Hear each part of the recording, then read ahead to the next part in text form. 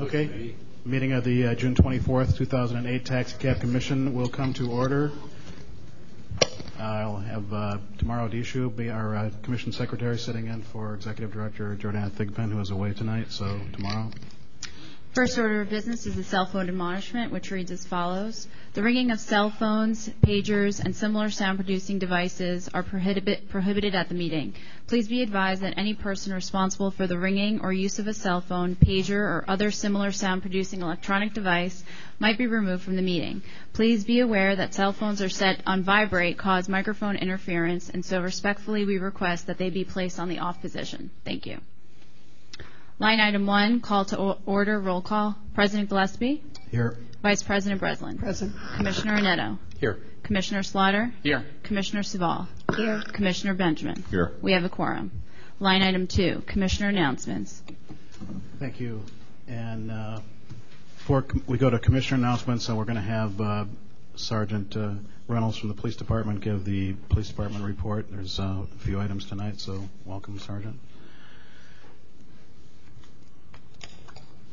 Good evening, Commissioners, guests. The last 2 weeks have been a rather busy one. First of all, on the 12th of June, we had a meeting with UTW at their request, and it was a very, very beneficial meeting. We learned, Jordana Thigpen and I learned a lot with regards to the concerns and issues that a lot of the drivers have. We came up with some new ideas and some new strategies, and I'm happy to report that after that meeting, the following day, I got calls from 2 different drivers that had problems at 2 different hotels regarding limousines. I was able to make a phone call to both of those hotels, and the problems were adjudicated, and both doormen were counseled, and the issues with the limousines parking in the property have stopped. So we're going to continue this program of having drivers notify me of problems that they're having at the hotels, and then we are going to handle it administratively with the hotels that so far have been very cooperative in dealing with these issues. The next issue that came up on 6/17/08, Officer Malcolm Fong, who has been a marvelous asset to me, who has been regulating taxis and pirate cabs in the Richmond and Park areas, made a traffic stop on a taxi cab and discovered that, in fact, the driver did not have an A card in his possession, did not have a badge, did not have identification, and in fact, in digging deeper, found out that he had a revoked driver's license for a DUI conviction within the year. He lied to the police officer and gave a corporate ID of another member and said that that's who he was, with the instructions of his supervisor to do that. The end result is he was arrested for a number of violations. The medallion has been seized and suspended by me, and right now there's both a criminal and an administrative investigation going on as to why this person was driving a cab. We do not know whether there's insurance involved. We do not know where they are scheme changing. So there are a lot of questions that have to be answered. And as of this date, I have not yet heard from officially from the individuals that are caring for that medallion. I did get a call this afternoon from their attorney, and we are now working to try to get information regarding this incident. Sergeant? Yes. A couple questions. Was it a pre-K or post-K medallion? It is a corporate medallion. Which color scheme was the driver driving? At this particular point, I would rather not go into that. If you want to know, I will tell you. But again, I have not even spoken to people in the industry, and until I get more information, I would really like to leave it at this point. All right, but that's fair enough for now. But at our next meeting, I would like to have some follow-up on that and see, as your investigation progresses. And I don't think we should be shy once we figure out what's going on, making sure that people know it. I have your same concerns and same fears. As I said, I do not want anybody operating a cab on the street that does not have a license and is involved in fraudulently operating that vehicle. We also discovered, and again, this came indirectly from the meeting that we had with UTW, that, and this may not be a surprise to the industry, but we're having a major problem with the taxi zones in San Francisco. We have discovered that I believe it's a 200 block of Gary, the major retail store has leased out the taxi zone to a tour bus company. And they are issuing and they are having citations issued to cab drivers for parking in the cab zone.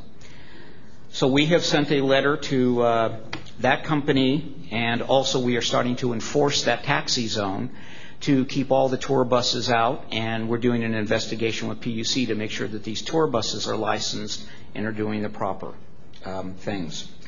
We've also discovered that several officers have issued citations for white zones that cabs are in a taxi zone.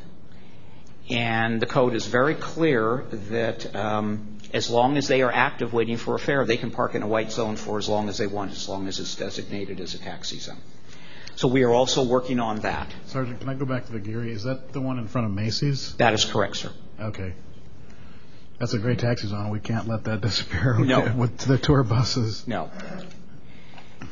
And finally, the last thing I'd like to talk about, something that's been brought up numerous times, is our investigations on criminal backgrounds on drivers. Apparently, the Department of Justice has rules and procedures with regards to what we can and cannot do with regards to these backgrounds. And actually, it makes it a crime if we do certain things. I've provided to you a copy of the current letter that the Taxi Commission sends to drivers and or new medallion holders. This letter does not comply with the law. It's going to have to be changed, and we're going to have to sit down and try to figure out ways that the language will be in compliance with state law. So you and Mr. Owen and the legal minds are going to get on this immediately and report back to us as to our response to this information that we've just learned that should be made clear. That is correct. I've already talked to Mr. Owen about it. Our attorney will probably be calling him in the next day or two to see we have some ideas on what we can do that will meet with the criteria of the law. We also discovered in going through this process why we have not been getting some of the older returns back, and that is because our email address conflicts with what the state of California has, and if there's any conflict at all, they will not send any records. So what we have done is we have resubmitted 100 applications that we knew had not been have been hanging for the last 6 months, and we're hoping to get those cleared in the next couple of weeks. So we think we figured out why we were having problems with those. Thank you, Sergeant. So that concludes my presentation this evening. Are there any questions? Any questions? Okay, thank you. Are there any other commissioner announcements? Mr. Breslin? Just one quick one. Many of the hotels have gone through different name changes, and so as they do, I think I should probably just announce them. So right now, the Cartwright, which is located on Sutter Street near Union Square, is now called the Larkspur Hotel Union Square. So it's been the Cartwright for ages. Just note that it's a new name if you get a call. Thank you. Anyone else? Okay, I'll take public comment on the commissioner announcements and staff report if there is any. Is there anyone? Just for 1 minute. Good evening, Commissioners. I just wanted Commissioners to note that the Board of Permit Appeals,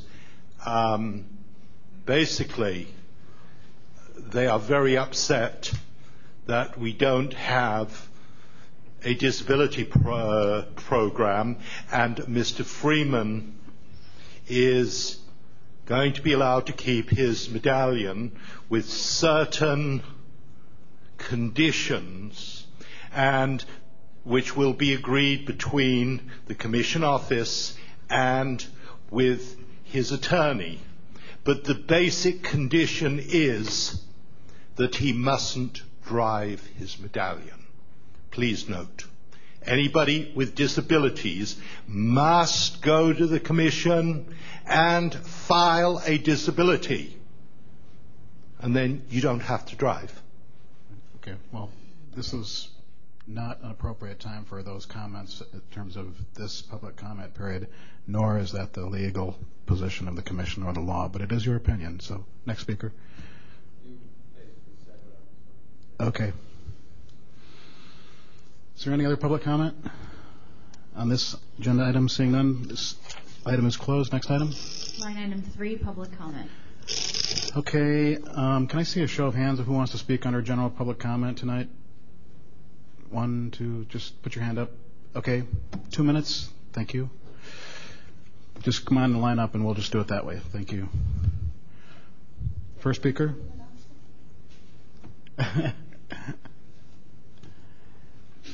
Don't be shy. I know Marty's not shy. Please. And the next speaker, please be ready to speak so we don't have everyone walking down the red carpet. Commissioners, what I'd like to talk about in public comments is we're not talking about it. I didn't see it anywhere about workers' comp in any of the papers, but I'd like to pass some paperwork up about what the definition of a workers' comp. This is a human rights employment law, if every commissioner can get one. And this is the independent contractors IRS common law definition for an independent contractor. So I'm hoping that somewhere along the line we could bring forward the talk the meeting about workers' comp and industrial accident that is better suited for cab drivers than the workers' comp, because the medallion holder, if he drives like myself, I'm not covered under workers' comp. So industrial accident covers everybody, and plus there is a little I think a $5,000 health care policy that goes along with industrial accident. So I hope we bring this forward. Thank you. Thank you.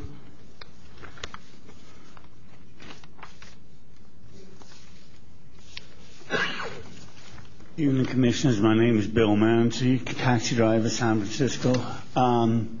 There's a couple of things I want to bring up. One, the first one is about these brokers, these people who are controlling medallions. Something ought to be done about this. This is a very, very soft, bad spot with me. I've heard that these brokers lease out the medallions to drivers for above the rate of the gates that night, or on a monthly or a bi-monthly situation where they pay more than they do for gates that are allowed. And that to me is wrong. So somebody ought to do something about these people. They've got lots of medallions and they're controlling the gates and making more money off the gates. That's why they can give $3,000 to a medallion holder, and there's no way you can do that under normal situations. So they get more money per gate than they should. So something should be done about that. Also, I think it really is time. I'm one of those people who is against meter rate rises, but it's time to do something. The gas tripled now. It has to be done soon. We're now paying. It's now costing me $180 to go out one night. That's a lot of money, and that's a lot more money than I used to pay, and I'm making a lot less money. So, in order for you to do something for cab drivers, it never ever seems to be anything done for cab drivers. The drop on the gate, I don't believe the fares should go up, but the drop should go up so we can make a little more money to help with gas. Thank you. Thank you.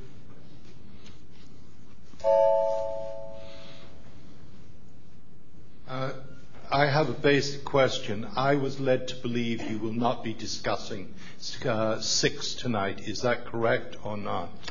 Because I can comment on 6 if you are not going to discuss it, but if you are, then... It is going to be discussed, and there will be public comment.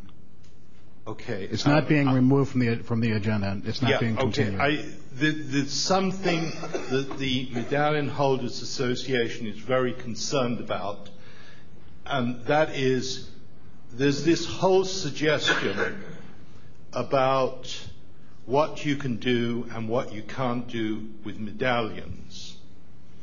And it is our understanding of the law that the city of San Francisco entrusts the medallions to individuals.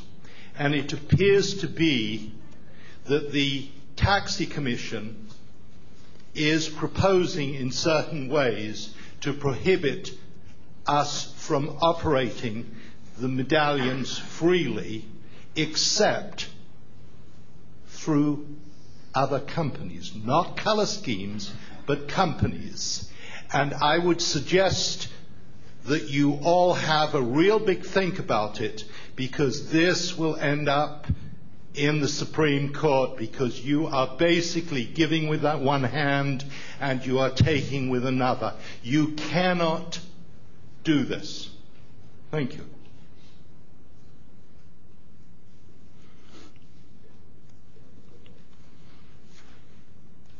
Commissioners, I've already mentioned this to a couple of the commissioners. I just want to make sure, express it to everyone and to Mr. Owen, and that has to do with the Daily Ma legislation that was passed. And I know I mentioned this the last time I was here too, and I think there was something that Mr. Owen was working on to help the commission to get something calendared, to get the verbiage straight, so we can bring some of these people back that were affected by the changes in Daily Ma. So I just like to stand up here as a reminder that hopefully that's something that can move forward fairly soon. And thank you. Thank you.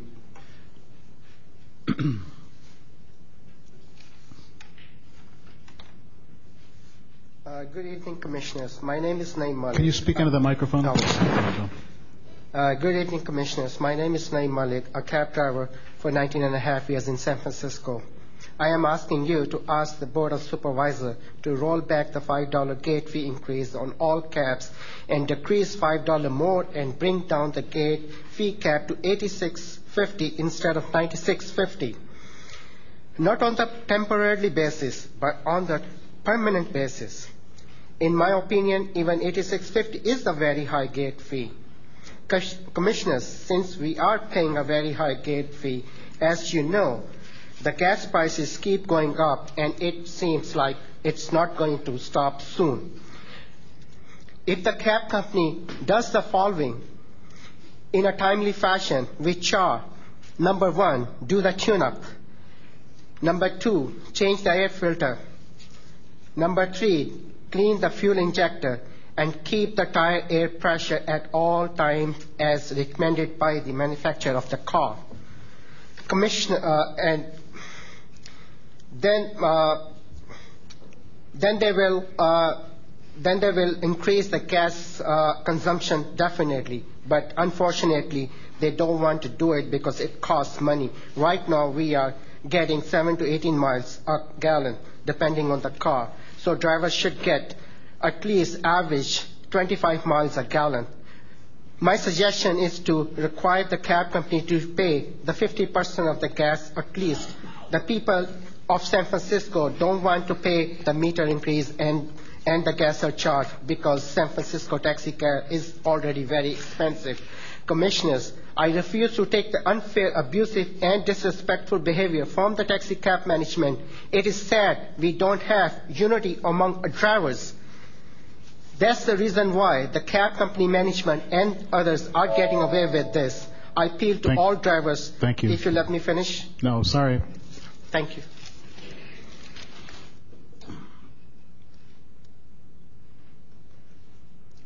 Next speaker, or in public comment. Good evening, Commissioners. Tariq Mahmood. First question starts, your taxi commission We got drivers of Chinese descent, Indian descent, a lot of colored people, majority right now maybe in the industry. Why don't we have in the taxi commission some Indian or Chinese commissioners? Why it's all whites? Because there are issues which I notice that if a white do the violation, this group work in such a way they find the language, the tricks, and they let it go. If an Indian or a Middle Eastern or Asian or African comes in their hand, they slaughter them very quickly. I do have an objection. I want it. I'm sending an email to mayor to put somebody else in this commission also. Number one. Number two, the gas has gone across the rockets. We are paying $25 out of our pocket every day. For 30 days, if somebody is working, he's paying $750 a month. All these papers you make it, these agenda, these items, they are wastage of time. Drivers are losing $750 a month from their pocket per shift. Why that issue is not important? It's the most top important issue. Controller cannot make report, that cannot be done, this cannot be done. No, that's not the thing. Commission should have sent an immediate letter requesting it's super emergency. It's most important. We do have issues with the limos also, but this issue has gone above everything. And the meeting after meeting, months after months, delayed and delayed and delayed.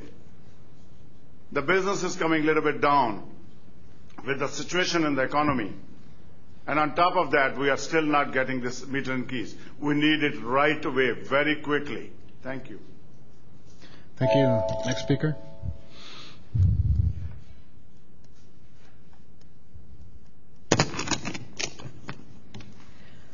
I would like to, I want to address something that was in this recent issue of this UTW newsletter. It's on page 5. It's about paragraph 10. It says, personally, I listened to Dr. Martin Luther King, who warned against violence.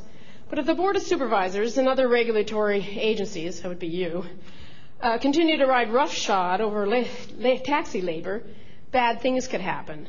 So I don't know, is it just me, or do any of you identify this as kind of a threat? If you don't vote the way we want you to, something bad could happen.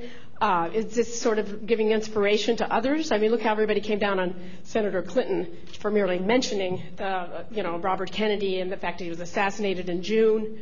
At any rate, even if it was not ill-intentioned, I think publishing something like this shows it shows bad judgment. And I want to remind you that this is a group of people, 8 or 9 people, who claim to represent drivers. And I want you to know, and the Board of Supervisors know, that statements like this, they do not represent how drivers feel or think. Okay? And I would suggest that the director take these statements seriously as well, but because they recommended her for a job at MTA on the same page, perhaps she won't. Also, the limos, I understand there was a meeting a few weeks ago, and that was held at UTW headquarters. Now, there's people like me, Tariq, people on Tariq's team. We're not going to set foot at UTW, and this is an important issue to a lot of drivers. And I know that a lot of drivers feel the way I do.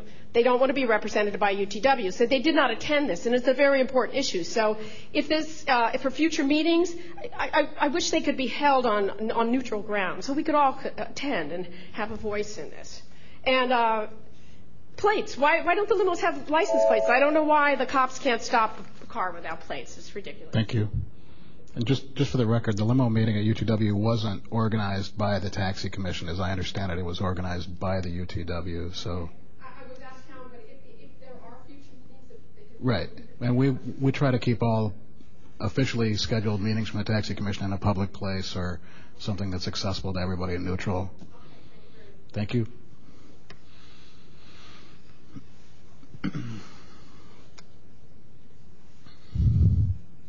Good evening, Commissioners. Mark Bruberg. And I want to point out that, as I have heard, Yellow has posted a notice at the garage to the effect that they're going to be going back to a version of the scheme that they tried to implant last year, where drivers had to pay their shifts for the month in advance.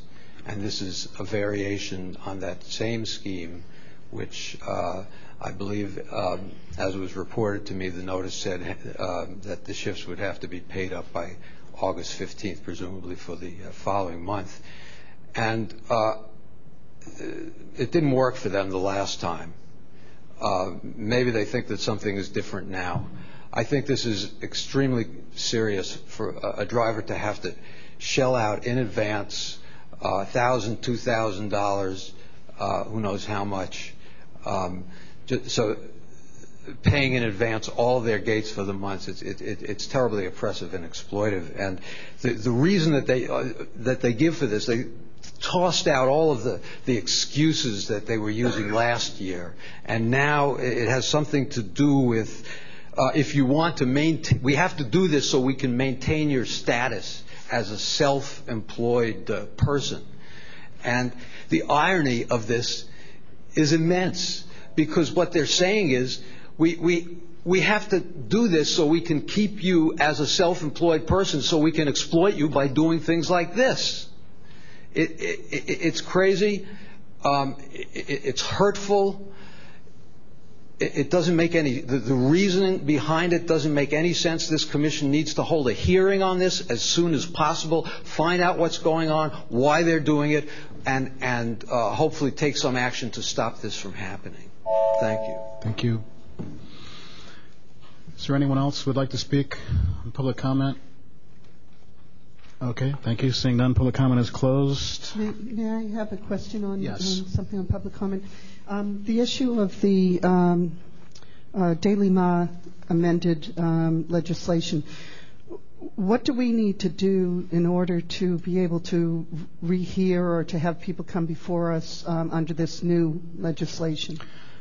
I'm going to go to Mr. Owen, but I think we just have to draft the legislation that would enable us to rehear a case that has already been decided as a result of legislation that's been passed in between then and now. You might put in. That's correct. I've been working on some procedures which I'll get to the commission, and if the commission adopts them, then they can start hearing cases based on those procedures. And can you give us a sense of, would that be ready for our next meeting in July, would you think? It might be, yes. Okay. It might be. Okay. Thank you. Okay. I've got a draft done already. I'm that close. Okay. And then once the draft comes forward, if we approve it at that meeting, I don't know if there's a way to start noticing the people for the first available dates, like to start a list. Can you do that before the resolution is adopted? Because we need to get in order. I think it's a relatively small number of people that are being affected, and I think we know all who they are, and I think a lot of the paperwork has already been done. So I'm going to have Jordana, when she gets back, look immediately into that so that we can get this wrapped up in July. Right, because my question was more, do they need to be noticed, and if so, let's just go ahead and notice them if we already know who they are for the date the resolution comes forward. I think. Can we do that? Mr. Owen, I wouldn't get quite that far ahead of the process. So we'll try to get this legislation passed and then get the noticing and everything in place so that this happens relatively quickly. Okay, next item. Line item 4, consent calendar. This is an action item. All matters listed here under constitute a consent calendar are considered to be routine by the Commission and will be acted upon by a single roll call vote of the Commission. There will be no separate discussion of these items unless a member of the Commission so requests, in which event the matter shall be removed from the consent calendar and considered as a separate item. Okay, and just for everyone's information, item A6 is being continued to the first meeting in July. And I need to recuse myself on A5, and Commissioner Benjamin on A2 and 3. And I would actually like to take A3 separate. A3? Mm-hmm. Okay. You want to sever A3? Yeah. Okay, and Commissioner Benjamin also needs to recuse on B3. And President? Yes. How about all of B? Because, and only for the reason that what we've done in the past is approve these pending the results of the background checks, so we need to put that in there too. So, in light of what Sergeant Reynolds told us tonight, is that what you're?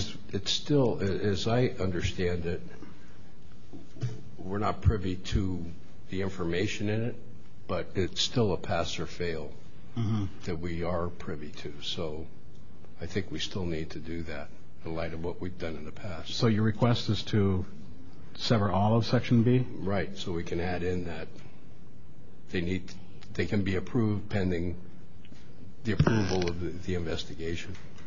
But haven't we generally said that when we're voting? Since you've been on, we didn't do that before. We've been doing that for a while now, so I just... So you're saying vote on the entirety of Section B separate from Section A, so we can add that. Right. Does that make sense? But yeah. Okay. I'm going to take public comment on the whole consent calendar. Does anyone like to speak on this tonight? On the consent calendar?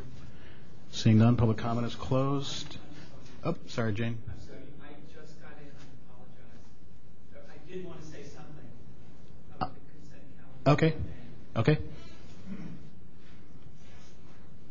Just under the gun. Okay, I'm very sorry. There was another transfer who had on his color scheme request change, had also said something defamatory about DeSoto, and I want to thank him for changing it. I understand it wasn't done in time to be part of the papers that you put out, but I understand it was changed, and I do thank him for that, Mr. Gray. Okay? Right. It's Thank been you very redacted much. and also Mr. Johansson and Mr. Rojo for their changes, and we are at peace. Thank you. Very good. Yes, if I may, that was the reason that I had Theodore Gray severed. Okay. If this isn't the appropriate time to comment on it, I'll do it at the time of our votes, or I can comment right now. Yeah, go ahead. All right. I am tired of seeing unfounded accusations on these applications, and this isn't the first time it's happened, and I don't want to see it anymore. And I would like to know if Theodore Gray is here, because now that I hear he withdrew them, I guess I don't need to have him elaborate on them. But I just want to let people know that I will vote no on any application that comes before me that has accusations that are unfounded and that are not cleared by the staff. Okay. And just to clarify, though, these are the applications of the person themselves, and our staff doesn't really censor them in any way. They submit what they submit. I'll return it to staff to investigate any accusations that are on an application to see whether or not they are founded. This is not the proper place. This is an official document. Right. It's not the proper place to be pointing fingers at people. Right. Thank you. And I just was trying to clarify that our staff... I think we have a question here. Okay. Okay. Let's see. So let's take the votes on A. Oh, okay. PubCom. I did close it, but I'll reopen it. Okay. I guess I didn't. I looked around, but I. Okay. No, I just actually something that I like to do. It's always have good comments come up here, and I noticed a medallion recipient coming up on item B2, Vincent Majeski, and just someone that I've known for a long time in my time at DeSoto Cab, and know him to be a good, conscientious driver, a dispatcher, and did a lot of things there and done things well for years at DeSoto Cab, and so I just like to. I think people like that need to be acknowledged, and I'd like to do that. Thank you. Okay, thank you. You didn't use your full minute. If you'd like to have the final 30 seconds. I'm being extremely liberal here tonight. I so apologize. Thank you, Jim, for reminding me that we have Vinny Majeski, who's going to be a medallion holder at DeSoto. Vinny, I so apologize for not making note of that. everything that Jim said, I heartily endorse. I am so grateful that he's decided to stay at DeSoto. I know he's going to be a tremendous asset for us as a medallion holder. So, thank you, Vinny. All right. Anyone else?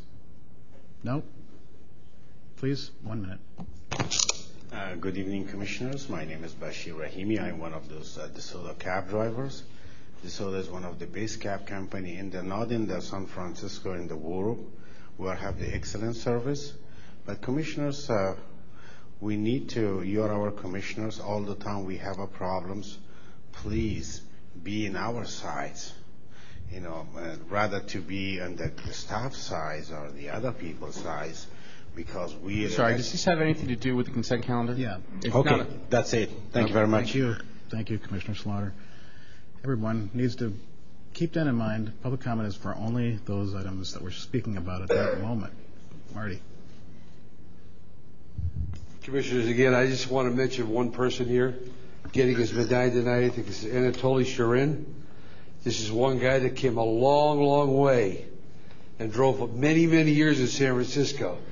That this guy really deserves this medallion. Thank you. Thank you. Okay, we'll get around to this now. Consent calendar items, everything except, well, let's just take it. A1 for 4, I think is what you're trying to say. Yeah, I think A1, no, because Commissioner Benjamin has to recuse on 2 and 3. So items A1 and A4, motion? Don't you have to recuse on 4? Oh, yes, I do. Okay. Let's Okay. do each one. Item A1. We have motion? Motion. Second? All in favor? Motion passes. A2 and 3 without Commissioner Benjamin. Motion? Motion. Second? Second. All in favor? Aye. Motion passes. Commissioner Breslin, 4, 5, 6. Yes. 6 has been continued. Continued, 4 and 5. A4 and 5. Motion to approve. So moved. Second. Second. Second. All in favor? Aye. So goes. Okay. Section B, 1, 2, 4, and 5. Is there a motion? Motion to approve pending the results of the background check. Pending the results of the background check. Is there a second? Second. All in favor? Aye. Motion passes. Now, wait, one more. Item B3. Item B3 without Commissioner Benjamin. Motion to approve pending the results of the background check. Second. All in favor? Aye. Thank you. Congratulations, everyone. Okay. Next item. Item 5, consideration of Clean Air Taxi Program, proposed amendments to Rule A4A6 and Sections 5D and 5G, proposed deletion of Rules 4A8, 5B1, 5B3, and 5B8 of the Rules and Regulations, proposed penalties. This is an action item. Thank you. Commissioners, this is some language we needed to put into place to get the Clean Air Taxi Program into place, and we were looking at some of these sections and made a few other small changes. So I'm going to just go over briefly what some of the changes are in this section. And Commissioner Breslin, if you want to follow up as the chair of the Rules Committee, I'll let you do that. But I'm just going to reiterate what Jordana would probably do if she was here. So the first point that's in the resolution is to allow a spare to re-enter the fleet. That was not true before. I'm sorry to interrupt. Are you going through all the changes from last time, or are you going through all the entire proposed legislation? I think just the main points, 4 or 5 of the main points, so people understand what's in here. We did make some changes, and I'm going to especially reiterate those that were discussed in a different form before. Spares only have to be notified if they can be down for more than 72 hours. There's a violation section added to the spare portion. The vehicle introduction form is the one thing I want to really emphasize, because that's how we're going to implement our clean taxi legislation. If you're going to introduce a cab into the fleet or take a cab out of service, there's going to be a vehicle introduction form that's going to be one of the 4 forms that will be required during the first prior inspection of a vehicle. So this really allows us to have the staff do our calculations on greenhouse gas emissions and make sure that we're on target for following out the intent of that legislation. Vehicle age, we're phasing in a new 5-year rule for the length of lifetime of vehicles, but those vehicles that are already in place will not be affected. So when you look at the details of this is things that are going to kick in 2010 and 2011. Salvage vehicles will be allowed, but there's going to be a higher standard of inspection because we know that there's a wide variety of things that could cause some vehicle to be called a salvage vehicle, and we don't want to completely eliminate that, but there will be an enhanced inspection done in coordination with the GTU. So those are some of the things that I wanted to highlight. Commissioner Breslin, if there's anything you want to highlight that's in here or any other comments from commissioners before we go to public comment. I'll yield to the others that you've covered them well. Okay. Are we going to be discussing this after public comment? If you want to raise questions now, you can maybe raise the questions so the public knows what your concern might be. Or well, my concern mainly is the penalty phases.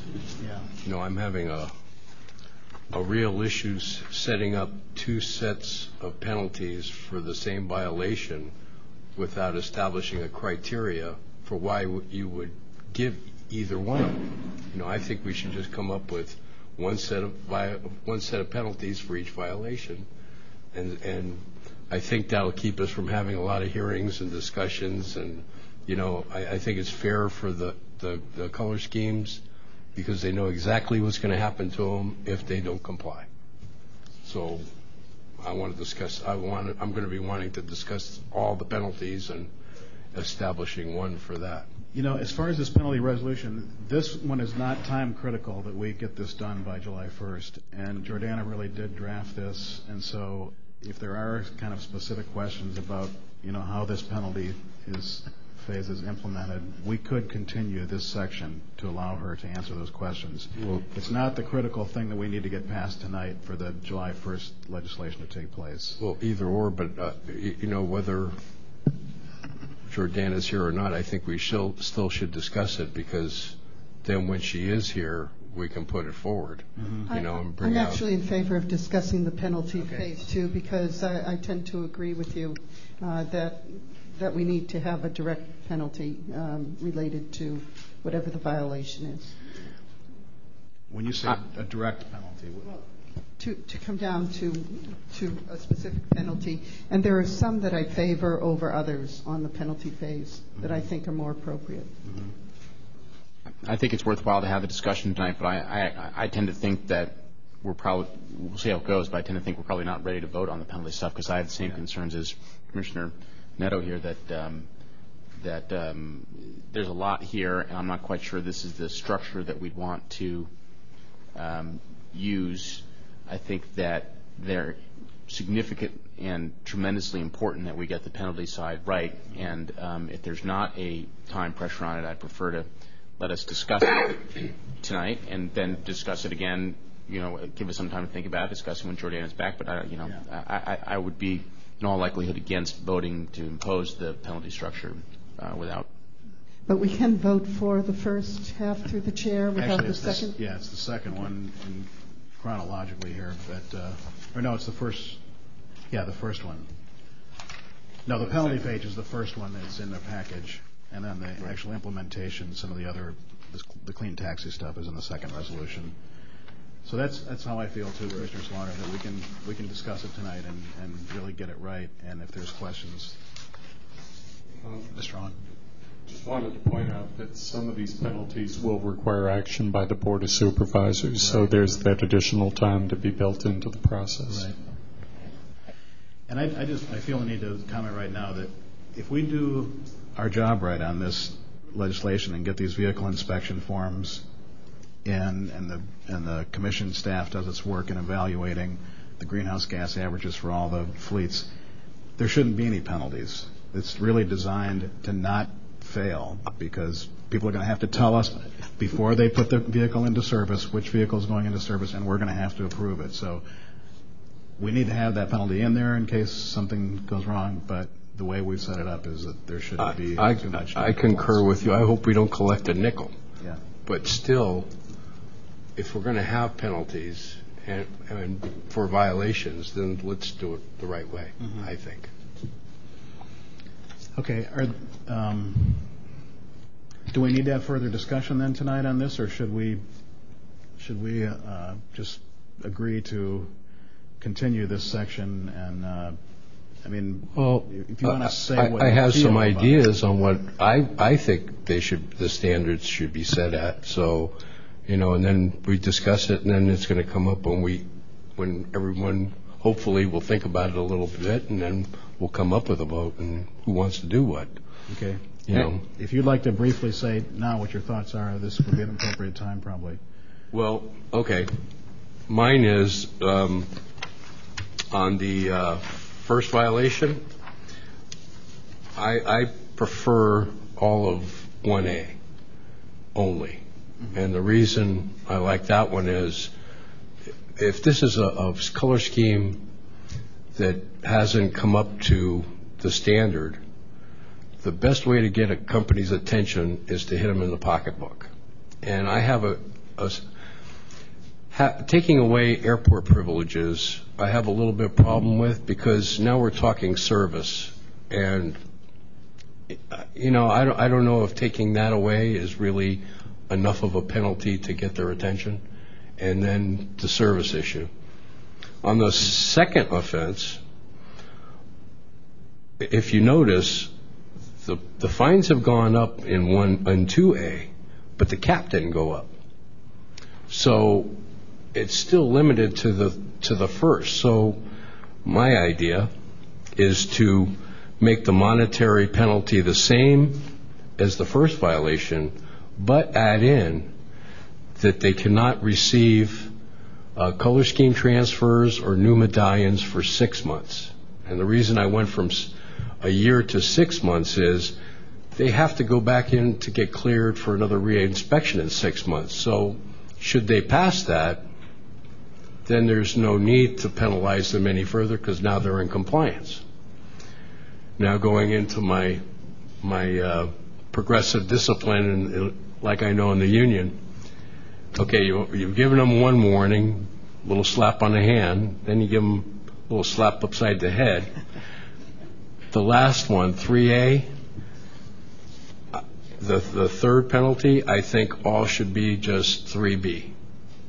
I think that if there's any company out there that, considering how hard our staff is working to help them comply, and they're just busting their hump, and if these companies fail 3 times in 1 year, that's where they have to be at to get to here.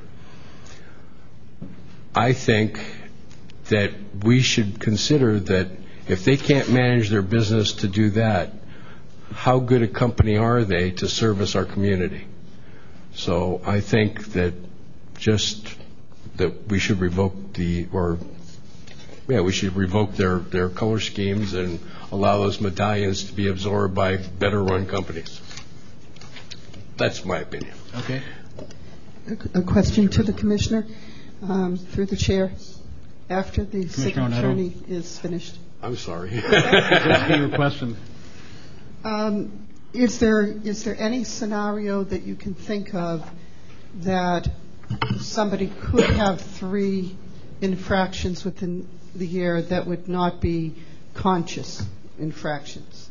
I'm just trying to go through all the scenarios. No, because all their vehicles are going to be inspected.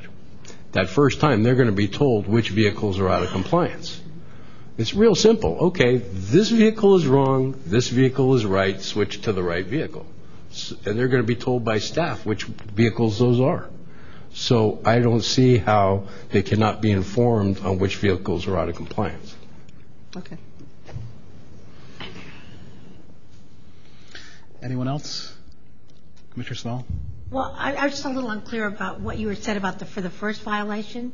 You didn't like the financial penalties? No, I did. That's the one I do like, is just the financial. But not the airport. Okay. Not the airport. Okay.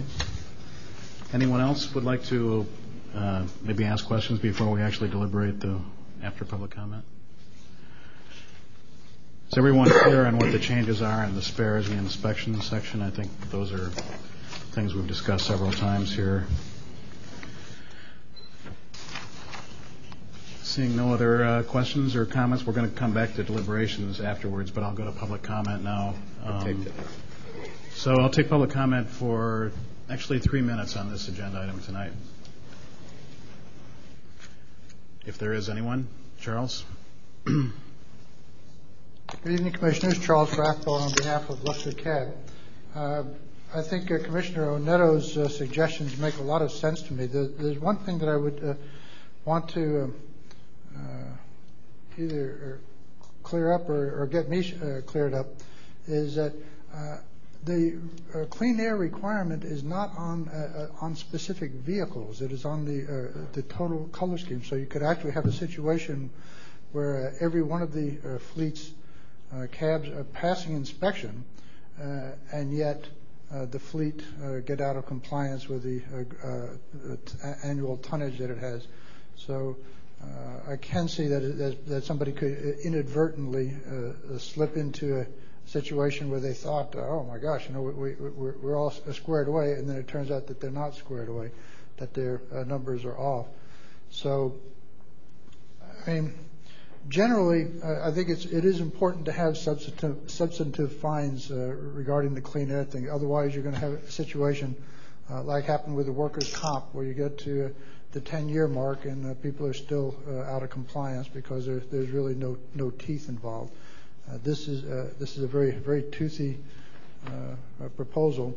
I would just hope that the Commission reserve for itself a certain amount of discretion to recognize the difference between a really substantive,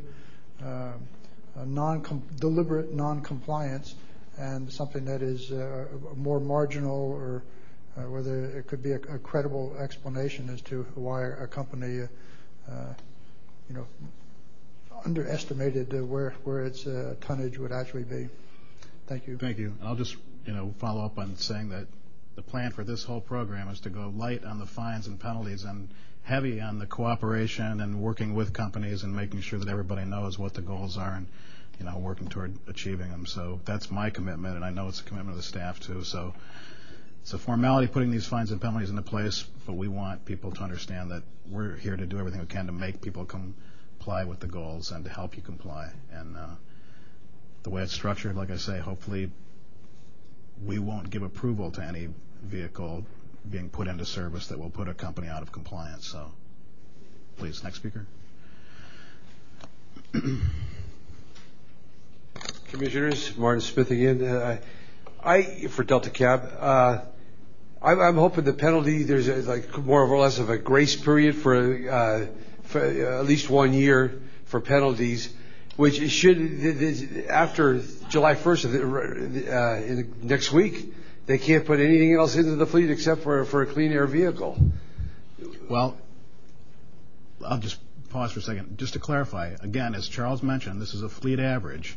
So as long as you're averaging out everything you put in the fleet from the year starting July 1st, 2008 to July 1st, 2009, as long as your fleet average meets our greenhouse gas emission goals, then you're okay. Well, that's why we had the application for the for the taxi commission to look these over before they get it. Because if we by 2011, everybody has to be in compliance all the way through. Right. And that'll save it for our grandchildren, the clean air. So I'm just hoping that there is a grace period, because these are all new things coming up now, and it's going to take a little bit for people to get used to them. But so I think that giving a kind of a grace period will help this out. Now, one thing I'm not sure about is, say if say a Crown Vic gas gets in a wreck, can he replace that with a Crown Vic? He has to come in with a clean air vehicle. If his average fleet average doesn't average out, you mean if it was a vehicle placed into service before July 1st, 2008? Mm-hmm. Because that vehicle does not get averaged in. only vehicles that get placed into service starting July 1st, starting next week. I understand that, but okay, if I so wreck you're my car, saying if you wreck a vehicle that's already in service, like now, yeah, can he replace that vehicle with the same vehicle? Yes. It's a good question. Off the top of my head, I would say yes. Off the top of my head, I would say yes, but I'm going to have to look into that. Commissioner Oneto? Off the top of my head, I'd say no. I'd say no. Well, I'm going to look into this. We're going to think about this because that's the first time this question's been raised. Strictly speaking, the vehicle, if it was approved as a certain type of vehicle now, and it's not ready to be replaced, that's a good question. I have to think about this. We will think about this too, and we're going to get that together. Sorry. It's always good to be challenged. Thank you.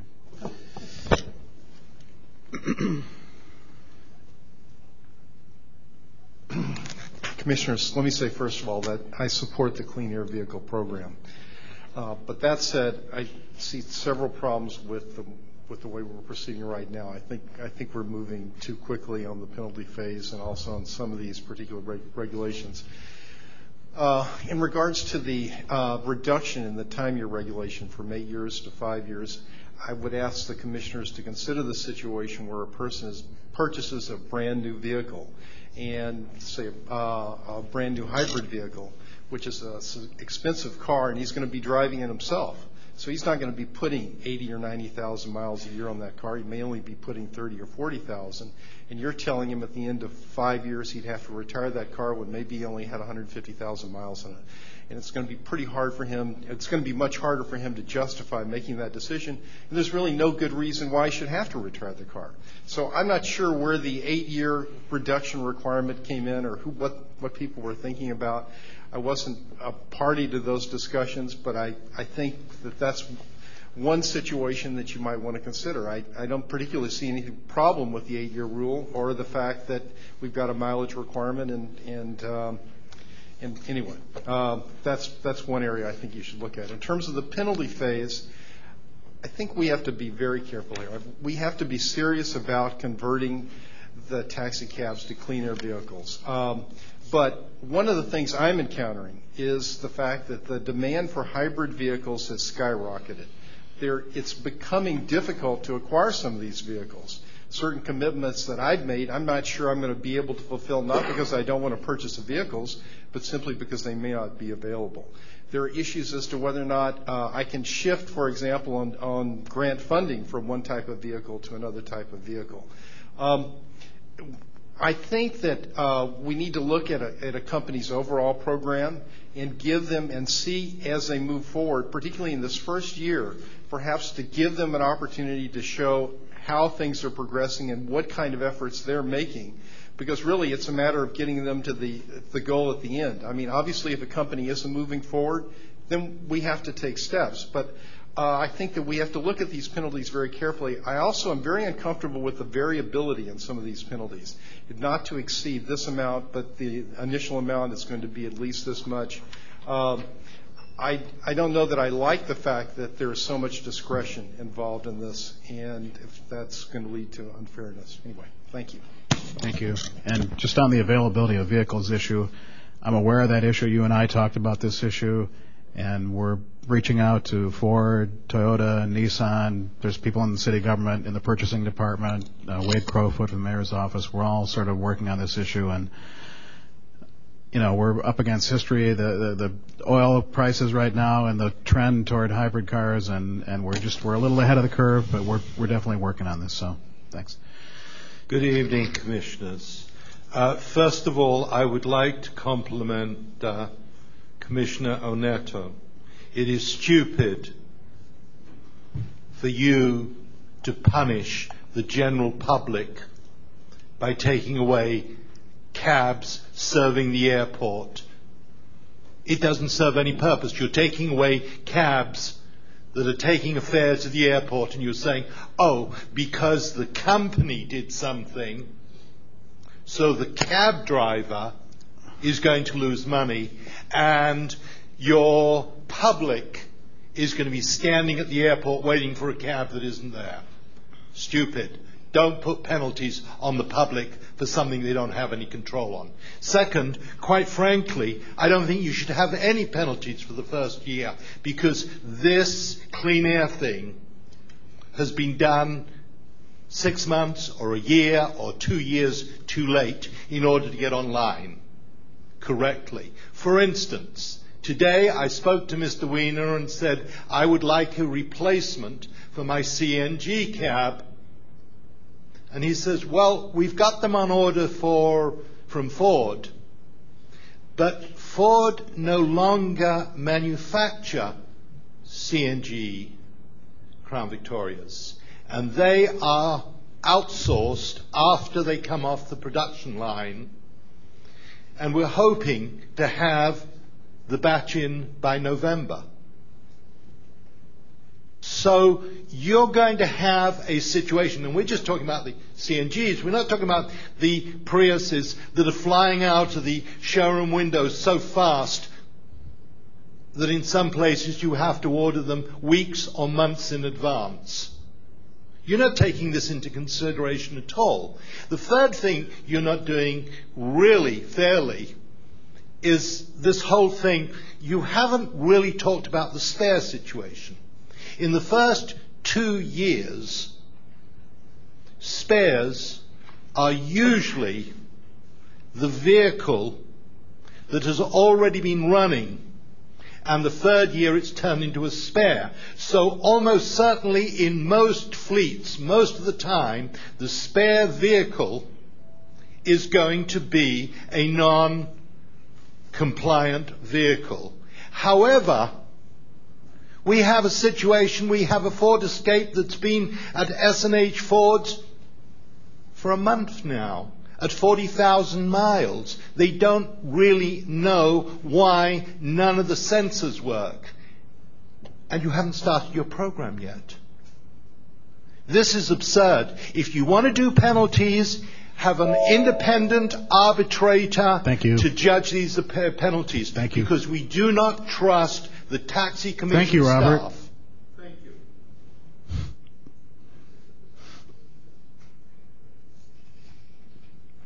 I'm not going to yell at you.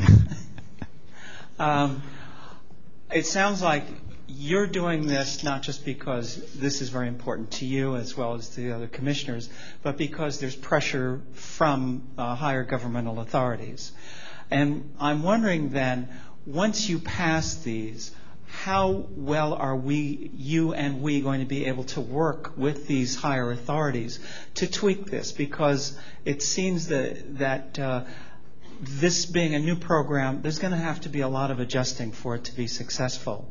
And I'm hopeful that the Commission will have some sort of a body, perhaps an ongoing committee or subcommittee that can work with us on the problems. Because we are all motivated. This is not something that you simply have to impose on us. We're certainly getting pressure from our drivers, pressure from our medallion holders. They want this. We all want this, if only as citizens. So we want to make this work. Specifically, I was wondering, how often are these averages going to be computed? When will these judgments be made? It would be good for us to have some kind of a reference to go to. Thank you. Thank you. Just to follow up on that, Jane, because I want to have this informative discussion here. Yeah. On June 1st, every color scheme was to have submitted to us their plans for their coming years. Their tentative plans. It didn't have to be written in stone, but what the vehicles that they thought that they were going to need to replace and how they were going to replace them and how they were going to do that in compliance with the Clean Taxi Ordinance.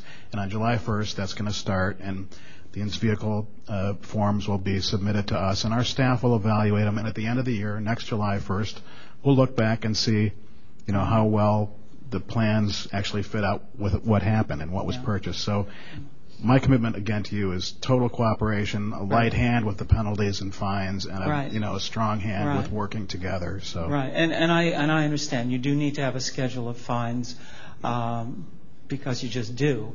But I also appreciate that this is something that all of us are motivated to work together on, and I hope we can maintain that spirit of cooperation as we go into this new and I hope very wonderful territory.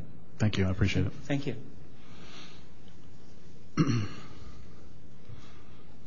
Good evening again, Mark Bruberg. And I think stiff penalties are fine, and I don't think that 1 year grace period would serve any purpose except to give people another year to be out of compliance. But while heavy penalties may be in order, I don't think they should be automatic in the sense that it's not clear how this is going to play out, what kinds of violations may occur, and whether there may be some inadvertent violations that just happen without anybody intending them to happen. And so I think if you had, alongside the penalty scheme, a kind of the ability for the Commission to say, come into compliance by such and such a date or pay the fine, that would give companies the leeway to correct any problems that may have inadvertently occurred. Thank you. Thank you. And just to clarify, there is no grace period proposed in the legislation. That was something that came out of public comment, but I mean, there's no grace period. This takes effect July 1st. Thomas. Well, good evening, Thomas Josh Williams. I think it's very important to include spare cabs into that program. It does not help a driver or the public if the spare cab is an old Crown Victorian and it doesn't get replaced in time. So it's dirty, stinky, it costs the driver $60, $70 a shift to fill it up, and you should really include it and make it looser that companies can change spares in and out into the regular fleet, but include them into the clean air. Thanks. Thank you. Anyone else? Anyone else wants? Good evening, Commissioner Tariq Mahmood. Cutting the age of the life of the car from 8 years to 5 years, even if you are projecting from 2010. We need to see that right now there are drivers or medallion owners who buy a used Crown Vic for $10,000.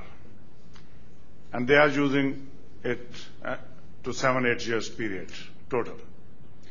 Hybrids, if you want to put the citizens into small Prius all over the town, still it costs $22,000. You want to give them big cars, Ford Escape or other big ones, that $32,000, $33,000. There are many good cars which are more expensive for hybrids. We're not talking about the regular cars. So these hybrids, when they have to buy and finish it in 5 years, it may be okay for a company, but not okay for the affiliates. There are hundreds of affiliates which have just the color, but they buy their own car, they run their own car, they have their own drivers, or sometimes they don't have any driver. They are running it by themselves only or single shift only. So finishing a car in 5 years is not correct. We should stay with a 7 year instead of 8, but less than that, no, whereas we already have a limit of 350,000 miles. Second thing, the spare.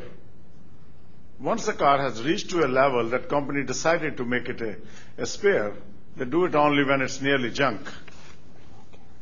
So spare car, returning it back to the fleet is not good. Spare should stay as a spare and it should not come back. It's already reached to the limits where the company don't think that it's usable as a good car. So please look into that. You have 300-400 affiliates in this industry, the medallion owners, who are buying their own cars, and they can't afford this high price and throw the cars in 5 years. Thank you. Thank you. Anyone else? Mike?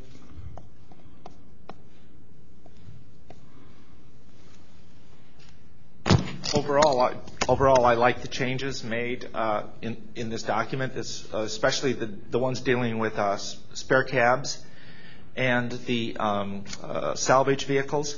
This is an area that at this time there are salvage vehicles all over the United States, and they can be bought at a reasonable amount of money. Many of them are in very good shape. They have some front end damage, et cetera, et cetera. The batteries have not been damaged. The frame has not been twisted. Companies can buy these salvage vehicles and put them into operation. And with the shortage of clean air vehicles, I like that proposal very much. My biggest problem is the fines. It seems that some of these numbers have been pulled out of thin air, and I don't see if there's been very much consultation with the taxi industry, with the companies, as to what the fines should be and what they consider to be the most severe violations. And again, it was said earlier, but I think it should be repeated, the fines should reflect the particular violations. Some violations are more serious, some could be just mistakes made by the companies. And starting out with a very this use of the K, I wish it would have been. I mean, 4K sounds a lot. I get easier to take than $4,000, and certainly 44K is a lot easier than 44,000, which is the high fine for a major company for their second violation. It can be that much. And I think when you start throwing numbers like 44,000 or 55,000 or 30,000 even into a document as a fine schedule, you're starting to make the commission look pretty ridiculous, because there's other bodies in this city that look at those kind of fines, and I'm talking about the Board of Appeals, I'm talking about even the Board of Supervisors and other courts. They look at these fine schedules and they say, well, this is kind of absurd. A $44,000 fine on one company could easily bankrupt it. It's a down payment on a house in the Midwest. Thanks.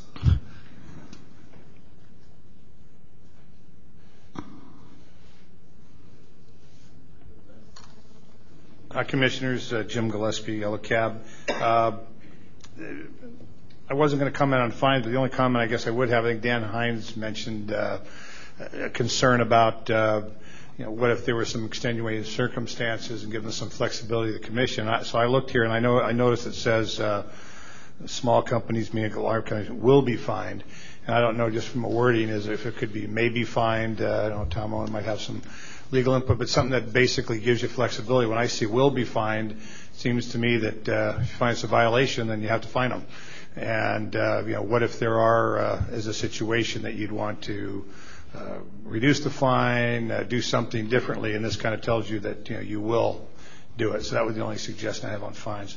The only other two comments I had, I really am concerned about, and there are two items, and I'll go over them quickly. The first one is inspections, and it says inspections shall be, and this is in section 5G, number 1, says inspections shall be done every 6 months for spares, every 12 months for regular cabs. And I know before we had mileage regulation, and then once a car hit 250,000, it had to be twice a year. At Yellow Cab, we sometimes put cars into spares that have 170, 180,000 miles, and it seems to me that having them inspected twice a year, I'd rather see it based on what you had before. So I don't know why we're changing the rule. I thought the mileage thing worked well. The other concern I have would be on 5G4, and has to do with age. I think again we're trying too hard to regulate the taxi industry, and have had some things that have worked in the past. It used to be you could have a vehicle to put it on the street new. It couldn't be more than 3 years old, couldn't have more than 60,000 miles, and then once you put it in, you could only run it for 4 years. So that was 7 years. Then we went to 8 years, which I kind of think was a step back. And I personally think the 7 years still should be considered. And even though Yellow Cab doesn't mostly buy new cabs, I'm still thinking, particularly when we're really upgrading the industry and we're going to alternative fuel vehicles. And as I mentioned the last time, what if there's an opportunity for whether it be Yellow or any company to purchase a vehicle that's 1, 2, or 3 years old that has low mileage, and we're eliminating these markets. You're going to say in a few years you either buy a brand new car, 1 year old, and that's going to be the industry here, and you're pushing everybody into buying $30,000 vehicles. I just think to me it's unnecessary. If a vehicle at least is going to come in with low years, 1, 2, 3 years old, low mileage, and then not run it for more than 4 years, the rule we used to have. I think that's a better rule than eventually getting it down to basically having to buy new vehicles for everybody. So my thoughts. Thank you. Thank you. Anyone else? Good evening, Commissioner. My name is Bashir Rahimi, and I'm one of the cab drivers. Commissioner, the thing is, we are not just talking only the cab companies or the corporations. We have to think about the public too. Something has to be safe with both sides. Whenever you put it in, this is like inspection of the vehicles or the mileage of the vehicles, because we are concerned about the public. And something is an old vehicle or a junk vehicles should not be in the industry. Why? Because when then we regulated the departments. So when we are regulating the department, it has to be a good car, clean car, as new as possible. That'd be very good. But salvage car, nothing wrong with salvage car. That's a good idea if you have a salvage car. Thank you very much. Thank you. Anyone else? Okay, seeing none, public comment is closed. I'm just, Commissioners, if there's any comments while I'm looking something up here. I'm trying to find out what our section on vehicle age right now exactly is. I do have a comment yes, about Commissioner the penalty Breslin. section. I very much like the suggestions that Commissioner Neto made. I think they make sense here. I am leaning, however, towards acknowledging that we don't know how smoothly the implementation period is going to go. If there are going to be back orders for different taxis and so on. So I am leaning towards having some sort of a grace period before we start putting the penalties in place, just to get a feel for how are the companies complying, especially since we are doing this in a goodwill effort with companies working together to try to implement this. We're not trying to penalize people. We don't want to penalize people. I think they need to be strong, which they are, but I think we need to see how the process is going, how it is, and then put the penalties in place. Well, I have two comments on this. I think the first violation, I also agree with Tom's suggestions here, but I think that the initial fines could be reduced, and I say this because of what Patricia just argued with the idea that this has to be implemented. And my suggestion would be something like in the realm of $1,000 per medallion on the first offense, and reduce the 10K to 5K maximum, and consequently all the way down to $1,000 on for the medium-sized company, and reduce it to $15,000. And then a large company is $1,000, and then we could reduce that to $25,000 or $30,000. But and then going into the second phase also. But my other question is, the question I have is, right now, if we start this in July, we implement this, when would be the first inspection that they would be in violation of? So that would they be inspected this year to the fiscal year, or rather to the calendar year to 2009? So would these companies be subject to this first fine within the next 6 months, or would it go a full year before that fine becomes effective? See, when is the date for their inspection is what I want to point to. In other words, how is this going to be affecting the actual company that's going to be fined? Are they going to comply right now, and if they're found to be in noncompliance within 6 months, that's the first phase of the fine?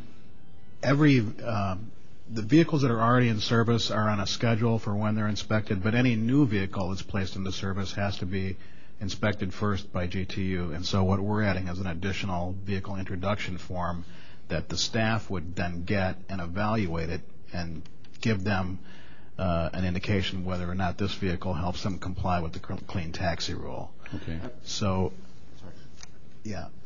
Does that answer your question? Or I think that Commissioner Benjamin's question is a really good one. And I think what it's really getting at is the idea that the greenhouse gas legislation, as you've pointed out, Paul, applies to the entire fleet, right? And so we might want to have some period of time to say, okay, every 6 months the fleet is going, or after the first year, because it does seem sort of silly the first time something gets inspected, how can you tell if they're in violation of this ordinance, which says it's going to judge the entire fleet, and we've asked them to do these plans, and sort of say, how are you going to do it over the next year as your fleet comes in and out? And this is another one of the reasons I think that we ought not vote today on any penalty structure. I tend to agree with Commissioner Medjman that the fines are, I mean, we have $150, $200 fines for pretty serious offenses, and now we're talking about thousands of dollars on this, and this is I know that we're trying our best to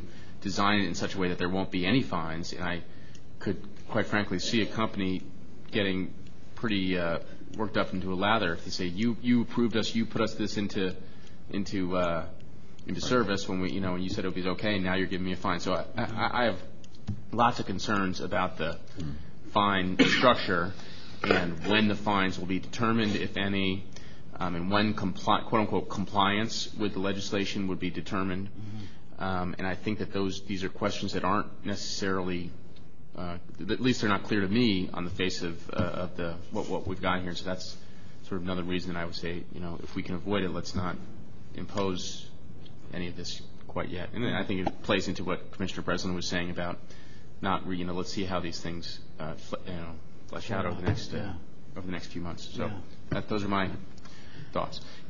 I agree completely on this penalty phase and on the whole way that we're going about implementing this legislation. Again, I'll just say it's going to be based on cooperation and not on the stick so much, but more on the carrot. And as we all work it out ourselves, we're going to get experience in what needs to be done. And I just have to say this, though, that when I looked at the reports that were submitted on June 1st, I was very impressed by color schemes and how clear on the concept they were. And really, I know Commissioner Onetto pretty much felt the same way, that as I look down the road here, if people continue to approach this legislation the way they have so far, I think this penalty business is, not going to be something that we have to implement on a regular basis, but we do need to get it right when we put it into effect. So I agree that tonight is not the night for us to go forward with these penalties, and hopefully Director Thigpen can review all these comments that we've made, and since, as Mr. Owen said, this has to go to the Board of Supervisors anyway, we have plenty of time to really get these penalty things right.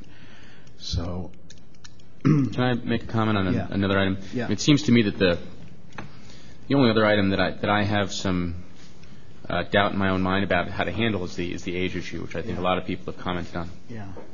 I feel strongly that the fleet in general, I mean not any particular company, but in general, is not nearly as strong as it should be or could be. And I think that the quality of the cabs, I mean you get in cabs and the quality varies tremendously. And I think what we're trying to get out here with this age idea is that you tend, when you're in a newer cab, to be in a nicer cab that is in better shape and better repair, and the older the cab gets, it's in more disrepair and less nice, and there's more problems with it, and the public deserves to have cabs that are in good shape. And I think that, and my view of it always was, well, the newer the cab, the more likely that that's going to be the case. I hear people saying, hey, listen, a cab that it's better to go off of mileage rather than off of years. And I quite frankly am not sure what the best solution is, and so I'd be very interested to see what my fellow commissioners think about it. I tend to think that what we've fashioned here sounds reasonable to me, but I could certainly be convinced otherwise. But it seems to me that of everything that we've heard tonight, this is the piece that is garnering the biggest question marks, and I think that we should consider it carefully. Would you, something that I've thought about this too, and a suggestion that people have made was that rather than 5 years, it might be 6 years. Right now it's 8 years. As I understand, change that. At one time, I'll give you a little history of this because it goes back to Willie Brown and the Taxi Task Force and all this stuff, Commissioner Slaughter. And at that time, there was no age limit. There was no standard whatsoever on the age of the vehicles, and people were literally, you could see the ground passing under your feet through the holes and the rust. And then we passed a very stringent rule, and we relaxed that a little bit, and then it got relaxed, I think, a little bit too far, as some people say, and it's 8 years now. And I think if we were to rethink this, the one thing I might consider is that rather than 5 years, say 6 years, and so if it was put into service as a 2-year-old vehicle and then run for 3 years regularly and 1 year as a spare, that might be something. As it is now, 5 years would say you could put a 1-year vehicle into old vehicle, run it for 3 years, and then 1 more year as a spare. That would be 5 years. That is pretty stringent. That's saying that only a 1-year-old vehicle. So if we were to change that, say, to 6 years, that would say you could put a 2-year-old vehicle into service. That might be a little bit more leeway, but... And that 2-year-old vehicle couldn't have, it would have to have a maximum number of miles. You couldn't be it would have to, I feel like saying 60,000 somewhere, but It's still 60,000. Yeah. So the 2-year vehicle would still have to have 60 or fewer thousand miles. 60,000 or fewer, yeah. And that's, I think, the key, because there are, we don't want to have a vehicle that's been used as a taxi for 2 years. They would have 200,000 and then could be used 4 more years. So, I don't know. I might consider that 6 years rather than 5 years might be. But, I mean, again, this is not really kicking in for 3 more years, so we have time to think about this, and the MTA would have time to think about this. And that was my next thought. The way we've done it, we've changed it in light of comments, right? So that those vehicles already placed into service wouldn't have to be taken out of service before the time that people thought. So, quite frankly, this. Well, fine with it as it is. Well, I mean, at that point in time, boy, it sounds toothless to me, right? It's sort of say after, we're talking 2 years away before anything starts coming out of service, and there'll be certainly a lot of time for people to comment on it. But as I said, I'm not as sure on this item as I tend to be on other items, and so that's why I'm expressing it that way. Commissioner Breslin, do you have anything to say about this vehicle age question? I'm actually on the fence myself. I did vote to increase the years of service up to the 8-year, and at the time I did it because I was extremely sympathetic to the financial liens on a lot of the companies, that they had a lot of burdens, and it just seemed like the right thing to do at that point.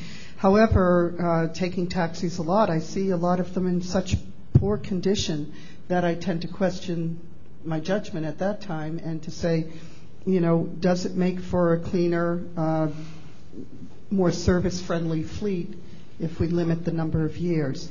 I'm not stuck on a year. What I want to see is the good fleet out there, and whatever serves that purpose is fine. I think the 8 years did go a little too lax at some points, but I could be talked into 6. I don't know if 5 is too stringent, but according to your scenario, it seems pretty narrow, when you put it out the way you did. The problem I would have with changing this into anything longer than the 5 years is what happened to that $7.50 in gates that the drivers are paying to purchase these new vehicles.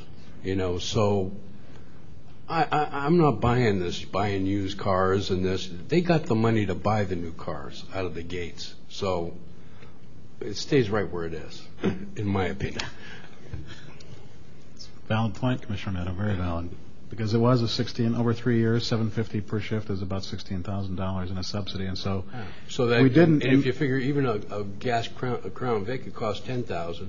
They're getting another $16,000 or $18,000 in gate. That's $28,000. That buys you Ford Escape brand new. And now you got an extra year of service because you're not buying something with 60,000 miles on it. You're buying something with no miles on it. So I don't buy this buying used vehicles anyplace. That's why I'm a little bit hesitant about the salvage vehicles too, because it's the same thing. They got $7.50 a shift to buy these vehicles. Why are we even talking about this? Anyway. Okay, I spouted. I mean, I think you understand the salvage vehicle issue, and Sure. I would say that right now, Yellow Cab has a salvage vehicle that they just bought with 100 miles on it. I mean, it was in a minor accident. There was deemed salvage as a Nissan Altima, And it's not a vehicle that in my opinion, should be kept out of the fleet because it was minor damage and yet it was determined to be salvaged. So what we've done here is basically added another level of inspection for any vehicle that's designated that. So it'll be a lot tighter. Nothing with damaged frames or physically unsound will be put out there. But when we get to this point, you're going to start being able to buy salvaged hybrid vehicles that they're going to be able to get $7.50 a shift to pay for that they don't have to pay that much money for. It doesn't make any sense. The whole idea behind that $7.50 was for them to help them defray the cost of a new vehicle. That was the whole point of that. Right onto the driver's backs. But we didn't put a new vehicle mandate into the law. So we made that decision not to put a new vehicle mandate. Correct me if I'm wrong, but I thought it was anything under 60,000 miles. It's considered new, which is a salvage vehicle. If it could be with 100 miles on it, like you just said. So no. No. I'd have a problem with that. That's 750 is for. Does anyone know what happens to a hybrid vehicle with this battery system in a flood? With all these flooding going on in the Midwest, we might really find an influx of a lot of used vehicles and salvage vehicles coming on the market because from what I see on the TV, there's going to be a lot of cars underwater, and if they're selling hybrids like they are here, it could be. I don't know what happens to the car. I know that a lot of flood vehicles are going to be salvage vehicles, and they make fine vehicles as far as what we need them for. So that's a question. It's a good question. I don't know the answer for it. Second time tonight. Okay, well, we have a resolution in front of us, and just a point of in Section 6, the used vehicle is. It's just not reading right for me, and maybe I'm reading it wrong, but it says no vehicle which has been designated as salvage by the California Department of Motor Vehicles may be placed into service as a taxi cab unless the color scheme holder has been approved by the commission. Shouldn't that be the vehicle? Or I don't know. Why isn't the color scheme holder already approved by the commission? Yeah. Let's see. Where are you reading that? 6 used vehicles. It's second from the last. Should probably just be vehicle. Yeah, I think that should be just vehicle. Just vehicle. Make that change.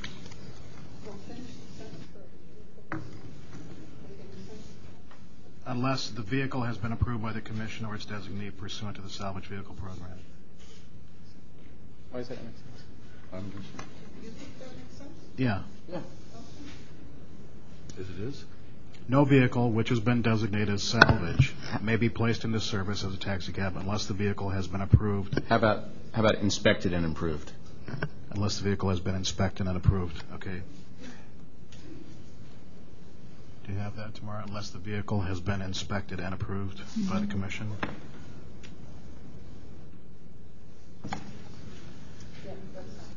Okay. Does anyone care to make any amendments to the resolution? Just for the record, we're going to be continuing the penalty resolution, so we're not going to take a vote on that tonight. So we're now considering the second resolution implementing. So we're doing 2008, right? Right. Well, they don't have a number yet. Oh, okay. They'll be given a number. Oh, I'm sorry. Okay. But we are doing this one. Yes. Yeah.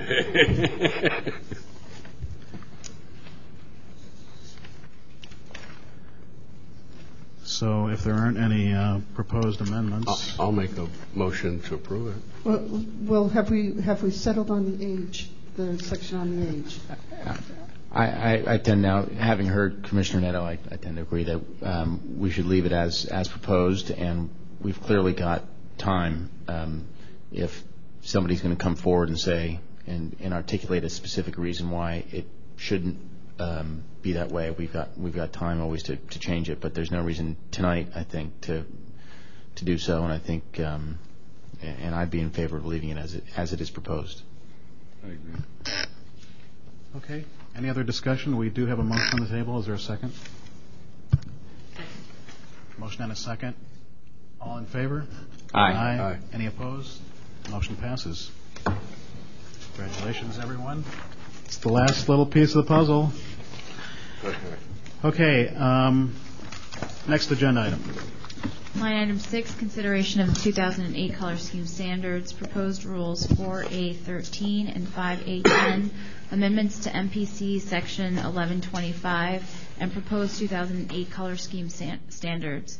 This is discussion and possible action item. There's a bullet point there also that I'll just read it. It says, please note that item 6 will not be discussed in the Rules Committee subcommittee, but will be discussed at the June 24th and July 8th meetings so that all commissioners can participate in the discussion. I'll let Commissioner Breslin follow up on this, but this proposal, I think it's ideally the kind of thing that should be discussed in the Rules Committee, and I understand why it was brought here tonight and why it's on the agenda here tonight so that all commissioners can have a chance to weigh in on this proposal. But there are a lot of provisions to this, and I think since the Rules Committee is set up in a way that there's a lot of give and take and input and time to consider some of the things more in depth, I'm inclined tonight. It was never intended to be voted on tonight, but it's really my preference to bring this back to the Rules Committee and have it discussed there and have it refined in that forum.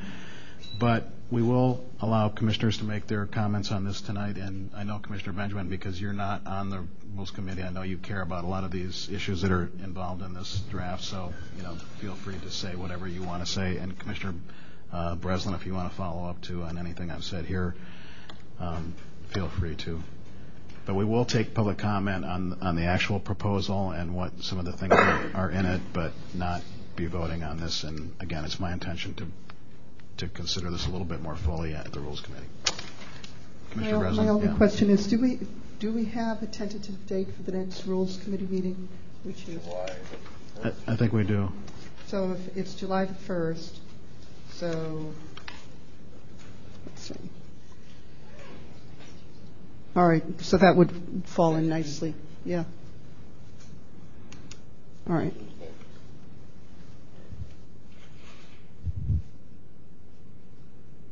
$10:30. Right.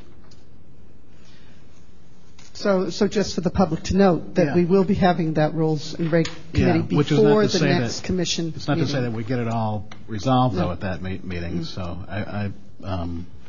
anyway, I didn't feel like I should prevent this from coming to the full commission for this, especially since some commissioners are not on the Rules Committee and they might want to weigh in on some of the provisions here. But it is my preference to bring it back to that group and then bring it back here once we've refined it somewhat. So, Mr. Benjamin, is there anything you'd like to start off with on this? First of all, I'd like to acknowledge that these suggestions were thought over with myself and Charles Rathbone. I think should be given some credit for these suggestions more so than myself, along with Jordana. We had a get-together where we kind of hashed out some of the ideas to put down on this, and my weighing in on this comes, if I just go down the list, I agree that I think the Commission operates under a handicap that we've seen over the past couple of years where we notify someone at a certain cab company and the notice really doesn't get anywhere. So I think the idea of having a manager designated in each color scheme should be something that is going to be approved so that it makes our communication a lot easier and being able to set forth these rules and have them implemented. The other idea with credit cards is an obvious. It shouldn't be that certain companies have credit cards and other companies can't accept them or pass them on to the companies that are, and that's what's happening right now. So all companies should be qualified to have credit cards or they shouldn't be a color scheme. Financial statements, again, that's a no-brainer. The 1099 idea is to limit the abuse that can happen, which we even heard about tonight, that one company will offer a medallion holder $3,000 and another one can only pay $1,800. And there's no way to really find out what they're being charged unless you just go on an honor system. And those abuses are happening. And they're very accurate to say that if you're charging someone or paying someone $3,000 a month for that medallion, that the same person is not going to be paying the same gate. So our whole gate structure, everything that we argue about, just goes out the wind. There's no reason for us to even have one. For the majority of these cabs are being run on leases, and they're not being affected by whatever gate we say they should be controlled by. So the same thing comes back to this 1099 as to what they're paying for these medallions. The next point, post-K medallions as gas and gate. Well, tonight Sergeant Reynolds referred to a cab that was out on the street being driven by someone who's being driven by another person, and we don't know who's driving the cab. So there's no way to qualify it. Even a company like Luxor, and I'm not afraid to disclose that particular medallion was a Luxor cab medallion, but it's being operated as a leased vehicle. And we don't know who that person was that said, hey, well, I can't drive tonight. Here's the keys. Because they're not changing shifts. They cannot change a shift because it's obvious that you can take a cab and hand it off to your friend wherever you want to, and somebody else gets behind the wheel. So the gas and gate idea will control that. In other words, the company will have to be responsible. The color scheme will directly be responsible for who gets behind the wheel. And I think that that's a good motion. The receiving passing scores of 80%, that's fine with me also. Having at least 5 medallions, I'm flexible on that. I don't think we should limit necessarily small companies, but I think that we have to really find out what it is that we want to provide as service for the city as far as a small company. If you have a single shift, I don't think that that's the way a medallion should be issued, because we argue all the time about how many medallions should be on the street, and then you have one guy that just drives a cab for 10 hours. Well, that's fine. He has his own little business, but that medallion means something to all of us, that we want to see at least 2 shifts on a medallion. I think that should be a requirement. And that's where it comes up short. Now, how do we justify new medallions if they're only going to be used one time a day? It just doesn't make sense to me. And that's where the problem is between the large companies and the small companies. And the clean air policy is a no-brainer also. So that's my take on the whole thing. Thank you, Commissioner Benjamin. Thanks for your work on this. A lot of provocative and some good ideas in there. And before we go to public comment, is there any other commissioner comments on any of these agenda items? And especially those of you who don't sit on the Rules Committee and enjoy that wonderful forum. Commissioner Slaughter. I'll make one general comment, and it's this. I think that it's important that there be standards for color schemes, and I think that these are all valuable ideas that we can debate the around the fringes, but I think generally they're all good. My concern is linking. I have 2 concerns. One is I think that we need to do better on what the penalties are for non-compliance with these rules, and that leads me to my second comment, which is I don't like the idea of linking non-compliance, at least initially or directly, with preventing a driver or preventing a medallion holder from changing color schemes. If the company is out of compliance with not having a manager or not being compliant with the Clean Air Program, I don't think that necessarily should punish the driver who's, for whatever reason, and I really am opposed to sort of having them fill out this section that says, here's the reason I'm moving. I think a guy should be able, or a woman, or whoever it is, should be able to move from a company to company for whatever reason or no reason. And so the penalties should be the companies. And I think when you set up saying you can't move, you're really penalizing often the medallion holder. Now, I understand that there are going to be situations where, the company. I guess I could still see situations where you can say, hey, company, you are not in compliance, and the penalty may include not being allowed to have any medallions move into your color scheme. But I don't like the way that it's currently set, where it's, and we've had so many debates recently, and maybe it was just really focused on that one set of medallions, but we're focused on the person who wants to move from one to the other, and we're saying, well, is this color scheme in compliance with all these various rules, or what's the standard by which we're going to judge a medallion moving from one color scheme to another? I think the color schemes need to have standards. I think they need to comply with the standards, but I don't think that the point at which that is being judged and whether that compliance should be judged is solely when a medallion holder applies to move from one color scheme to another. I think that we should set up a system, and if it's yearly or every 6 months, where we figure out if the color scheme is in compliance, and if it's not, then there'll be some consequences. But I don't think that maybe that's what I'm really getting at. The point of entry to sort of make those determinations should be at the time that a random medallion holder decides to move from one color scheme to another. So that's my only a really big picture comment on the proposed rules. Thank you. Very helpful, and we'll take those back to the Rules Committee. And I tend to agree with that in our color scheme audit should be that portion of our regulatory scheme where we find out whether people are in compliance rather than at the point when an individual permit holder wants to move to another color scheme. It seems to make sense. Okay, I'm going to go to public comment, and just people know we will be discussing this further in the Rules Committee, but I will talk about it tonight also for 2 minutes. So, Mark. Good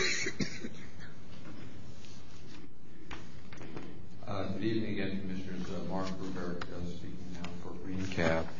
And I want to raise an initial point, and I do so respectfully, but we do believe that there is a conflict of interest on the part of Commissioner Benjamin, who is on this commission as a person employed by Luxor Cab, a large cab company. And the rules that are being promulgated, some of them directly and explicitly and others potentially, and through the discussion perhaps even others, could have extremely negative impacts on certain cab companies, particularly smaller cab companies, to the benefit of larger cab companies. And we feel that this constitutes a conflict of interest by which Commissioner Benjamin could benefit financially, and therefore we feel that he should by all rights be recused from participation. I'll just mention a couple of other points in the short time. We did send a letter to the commissioners, which I hope you received by email, and if not, I'm sure you'll receive it or we'll have a chance to get it to you before the next meeting. A 5 cab minimum has several drawbacks. It's going to be very hard to start a new company. You have to assemble 5 medallions. The startup costs are formidable. If you have a small company and you happen to lose a couple of medallions through death, through revocation or movement, that company under this setup, and I understand Commissioner Slaughter's objections to the scheme here, but under this setup, that company could never recover because it couldn't move any medallions into the company to take the place of the ones it had lost.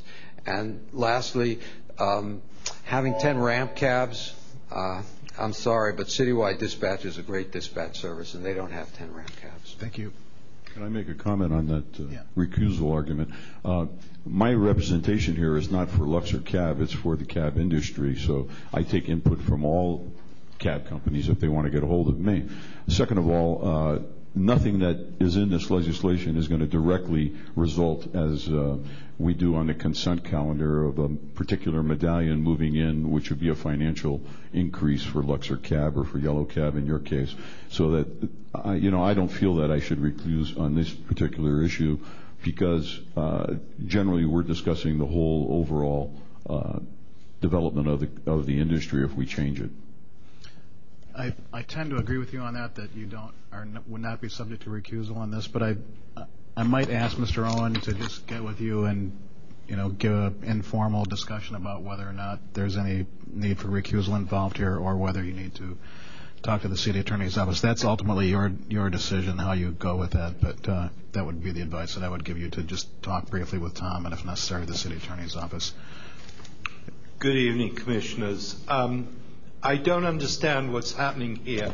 Your left hand doesn't know what the right hand's doing. You have just passed a set of regulations under Rule 5, and now we're looking at 6. but they conflict. Why do they conflict? Because you have an enormous problem. You're going to be asking a cab to transfer from one company to another because of color scheme regulations. But he may not be able to because he doesn't fit the footprint of any of the companies. And this is going to happen with all the small companies. Everybody this year rushed out and bought cabs in the smaller companies and the independents before the Clean Air Act. And they are not going to be able to transfer under your proposed regulations because they are not clean air compliant, which is not numbered here. Comply with the Clean Air Taxi Program. So you can't do it. That's the first thing. The second thing you can't do is this whole thing about credit cards. I am very proud of the program of Yellow Cab, which I am a member. This year, we are going to spend approximately $1 million on bank fees for credit cards. That is the project. If you said we are 1/3 of the fleet of this town in taxi cabs, and the other 2/3 do not have credit cards, although some of them do, some of them don't, we would project at least another $1 million. That is more than the entire profit of the rest of the industry. So you're going to have to get a control. Robert, thank you. You're going to have to increase the fees.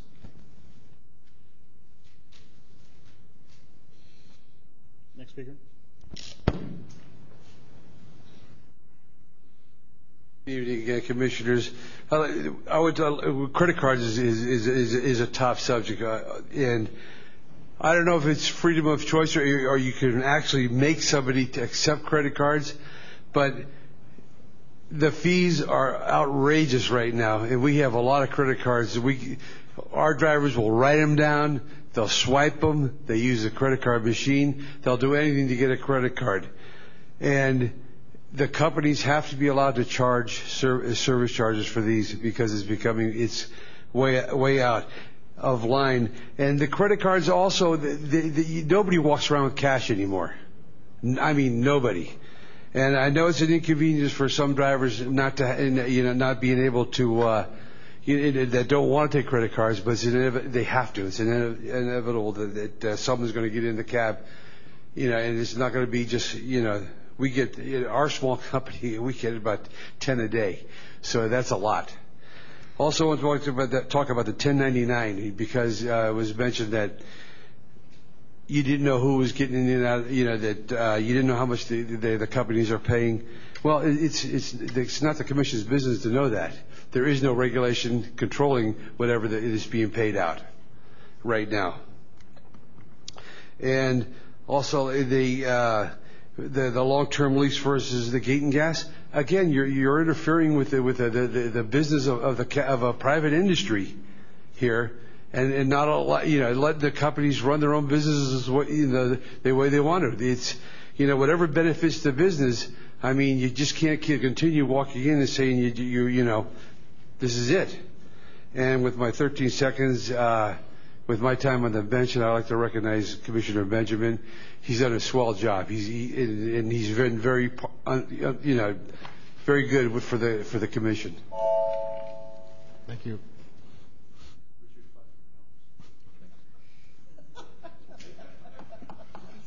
Camera caught that, Marty. Carl McMurdo. This disclaimer on your agenda, I find it to be very lame. I think the entire purpose of the having a subcommittee for the rules is to screen out the rough items and just bring forward what should come forward to the whole commission. I want to agree with what Commissioner Slaughter said. It's one thing, and it's very good cause to have color schemes to meet minimum standards to stay in operation, but you should really not restrict the color scheme changes based on criteria that are not formally adopted by the Commission as rules. Regarding a few things in the proposal, the gas and gates for post-K, I think that ignores some disability consequences, and that should be looked at some more. I saw that the color scheme compliance moved from 70% to 80% has to do with an arbitrary checklist. That needs to be explained better at the Rules Committee. The restrictions on hiring managers, I think is well and good to have a contact, and that's necessary. But to say that someone has to, I believe, had an A card or a medallion for several years to be a company manager, you're interfering with the company business. Someone who's highly educated might be a better person to help run a cab company than someone who's a cab driver, for example. And finally, on the credit card, I think that's something that would probably be a good idea a year from now.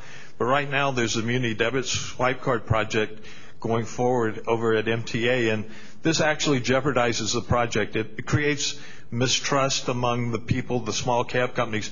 And I say to new Commissioner Saval that the debit swipe card box is going to have GPS capabilities, can be provided free with federal funds, but it's not going to be integrated with dispatch. However, this proposal implies that the companies would have to have some kind of GPS dispatch to make the credit card work. So I think this really shouldn't have come forward in this way. Thank you. Thank you.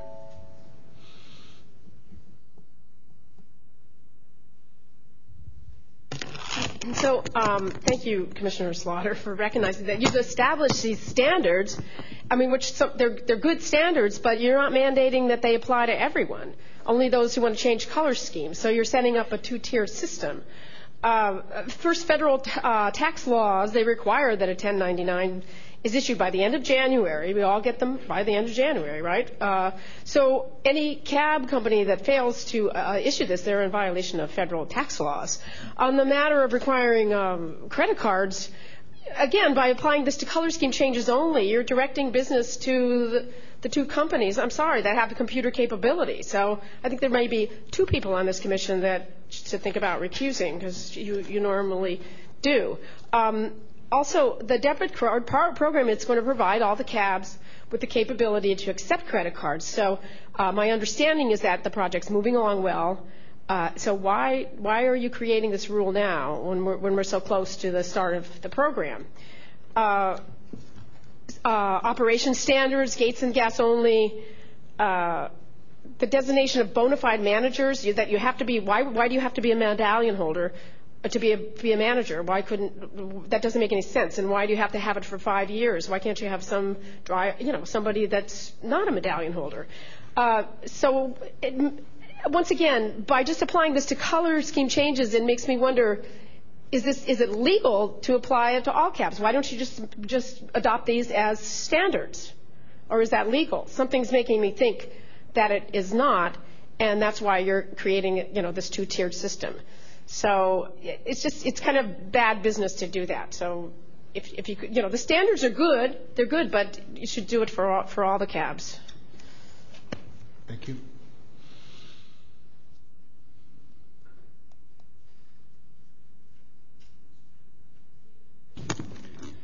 Commissioners, there are a number of these proposals that I have real reservations about, but my biggest reservation, the only thing I'm really care to address, is the way this came to us today. We have a rules committee that's actively meeting, that is going through the rules on a very deliberative basis. It's often a tedious process, but it's one that's being handled carefully by this rules subcommittee.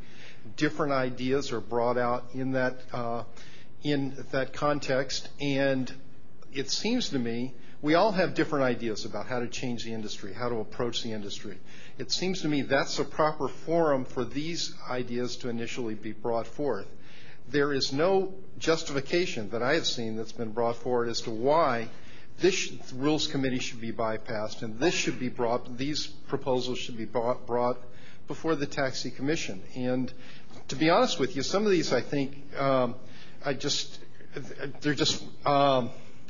just to bring up two. Number one is the credit cards. We've already got a credit card program that's absolutely on track, and that by the end of this year, we should have credit card capability in all the cabs. So why is this even being proposed? And secondly, the idea of making all post-K medallions gas and gates would transform this entire industry. To implement this would create dramatic changes that I don't think were seriously considered by the people who proposed this. So That's just two of the problems, but the main problem is what happened to the process that this commission uses, and why was it bypassed? Thank you. Thank you. I don't know if any of the teachers recognize this. You ever read it from cover to cover? It'll put you to sleep real quick. It's 45 pages of rules, and the color scheme holders take up 20 pages in the document. In other words, 97 rules apply to color scheme holders, and they cover everything that you could think of under the sun that would affect operating a taxi cab company. And when I look at these 8 or 9 rules, I realize these rules are really very self-serving. They're really aimed at obviously they've been proposed by a particular cab company for the benefit of that cab company.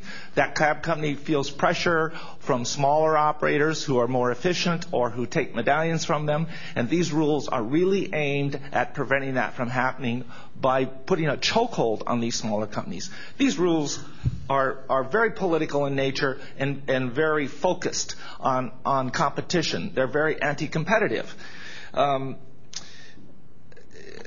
Have at least 5 medallions. Now, how absurd. You have to go into business with 5 units. Otherwise, forget about being in business. There's color schemes out there with less than 5. Are they supposed to simply now change their color scheme to a larger company?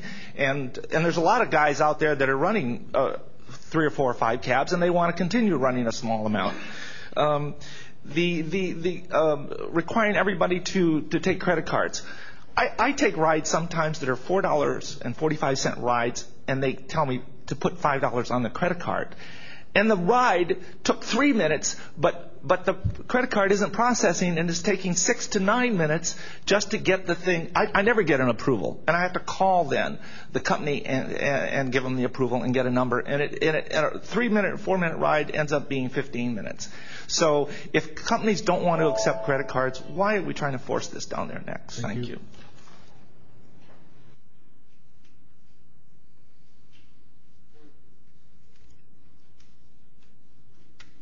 Commissioners, first of all, I'd like to echo Dan Hines' comments that I'm a little disappointed this would be on the calendar this evening since it hadn't even been discussed at the Rules Committee, and appreciate the fact that we have discussion only and then this will go to the committee later.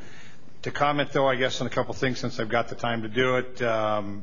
Just a couple things. The one was I totally don't understand that about managers. I'm not aware of anybody that is being considered for a manager somewhere that doesn't have a medallion, but certainly if we had someone in the business that we met that we wanted to bring in and manage a company, why should we be told by a city regulation who we can have manage our cab company? It doesn't make any sense to me. The other items on credit cards, we've got the debit card program, as Dan also mentioned, that's coming forward. And once the debit card's in place, and I think if this was brought forward at that time, it would be appropriate, but it wouldn't be appropriate to make some kind of regulations now before that program's even been completed. Lastly, on the post-K medallions, gate and gas only, the argument that I've always heard, and when I've asked this come up before, and I asked people and commission staff in months past, there was a concern about those who were post-K medallions that were in violation. And I totally understand that. My count, I was trying to run some numbers here. I think there's about 400 pre-K medallions left out there approximately, so there's 1,100 post-K medallions. Out of 1,100 post-K medallions, I'm thinking there's like 250 to 300 that might be gates, not gates and gas, be a color scheme right now. And my guess is that 90% of those people are in compliance. But if there's 10% that aren't, there's 30 or so running out there in violation. I agree we need to go after them, but why kill the whole goose because there's people in violation when this is a business alternative for these medallion holders that are being successful at it? Thank you.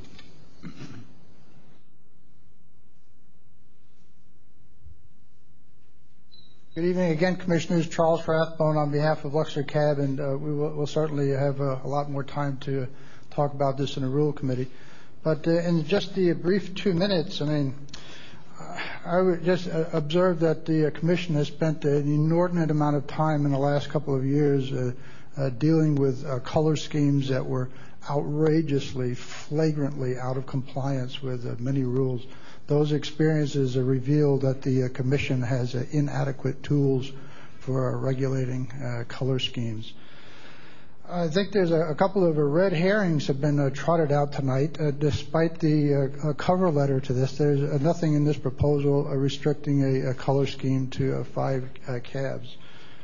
Also, I think that possibly Commissioner Slaughter has a misunderstanding. There is no suggestion or desire to ever prevent a medallion holder from getting out of a bad color scheme. There's no restriction on changing out of color schemes. The restriction would be on changing into a color scheme that was out of compliance with laws. So if somebody felt that their color scheme was not up to snuff, they would certainly be able to abandon that ship. I think it's certainly a high time to establish some standards. It's outrageous that customers to this day are dragged around town by cab drivers taken to ATMs because they won't cash credit cards. The customer rings up extra fares. This is for what? For the convenience of the cab driver. It is not for the convenience of the public. Actually, with 13 seconds left, I won't get into some of the other thornier issues regarding leases. I would just point out that in the last section of Section 6A allows long leases even for post-K medallions, so long as they are responsibly operated. Thank you.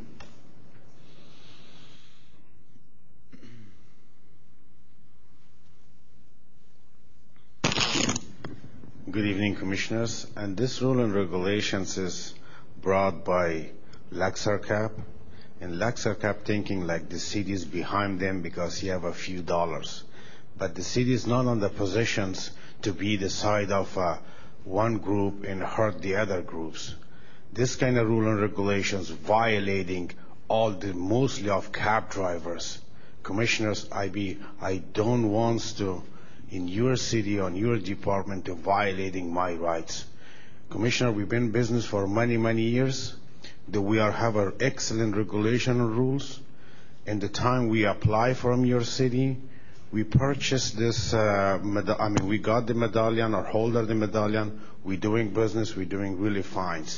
But this kind of story, like you cannot move from one color scheme to the other color scheme, or gas and gates, this stuff is completely 100% will be help the big corporations and hurt the individuals based off that law, and you will be hurt a lot of poor innocent cab drivers, and you cannot move from one color scheme to the other color scheme because we put a rule and regulations. That means is you violating my rights. You cannot do that, Commissioners. And also, is the K proposition give the individual medallions, not for LaxarCab or John Lazar. Whatever, I'm sorry, this kind of regulations will be handed up in the court if you're willing to propose or prove it. Thank you very much. Thank you.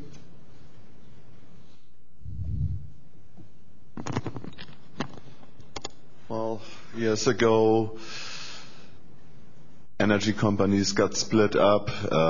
AT&T got divided into a few companies, and the public pretty much knows nobody is served by monopolized industries. If there's only one phone company that you can buy your phone service from, they will rip you off. We got here a proposal that favors heavily the two large companies, and I think we need some balance here. We should have come up with rules, enforce existing rules actually, that say companies need to provide off-street parking. LaxarCab doesn't. So don't let them move there. Or have a rule that says don't let them become too big. We need small business in this town. So if you control 1/3 of the medallions in this city, you can get more. That would protect service in this city. Thank you. Thank you.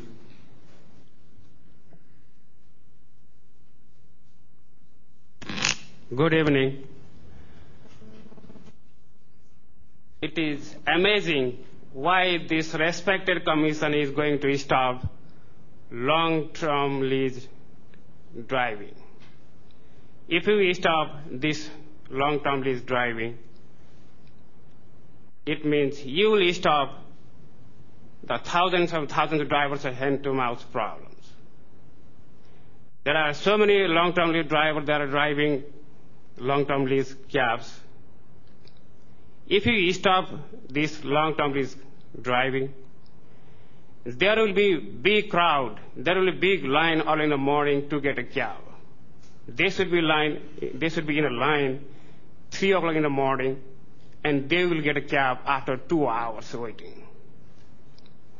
And at the end of the shift, again, they will have to wait for 2 hours to pay the gate money to the cashier. They will spend 2 hours in the morning, 2 hours in the end of the shift. It means they will spend 4 hours for nothing. Long-term lease, this is a kind of private property.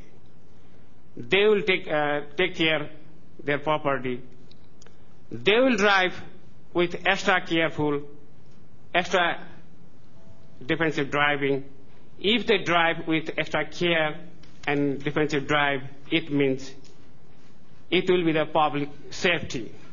Public safety is important in the taxi industry, so that it will be highly appreciated if you will continue this long-term lease.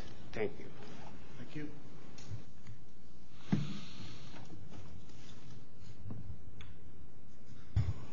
I take a couple of lessons from this. One is the importance, when crafting something like this, of including many different voices, because there's a bias, even if it's unconscious, if two people from the same company are putting these rules together, these proposed rules together. The other is the importance of sifting through these proposals at a more informal setting, such as the Rules Committee. One of the rules, for instance, which is very controversial tonight, involves the banning of long-term leasing. I think the problem we're facing is an abuse of long-term leasing, which must be addressed. And it seems to me that this solution is kind of a sort of kill them all and let God sort them out solution. And we probably don't want to do that, but we definitely need to stay focused on something which I think is a cancer in the industry. And that I hope this commission devotes itself to the remediation of, and that's the brokers. These people will eventually kill the full-service companies if they're allowed to continue. Other things, everybody's brought up everything that I want to talk about, and I really look forward to having this discussion in a more informal session. Thank you. Thank you.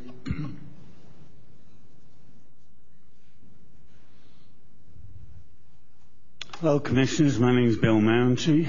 In my opinion, the long-term leases are the worst thing that's happened to this industry since I've been driving, because it was originally pre-K medallions that could be long-term lease, but now it's post-K.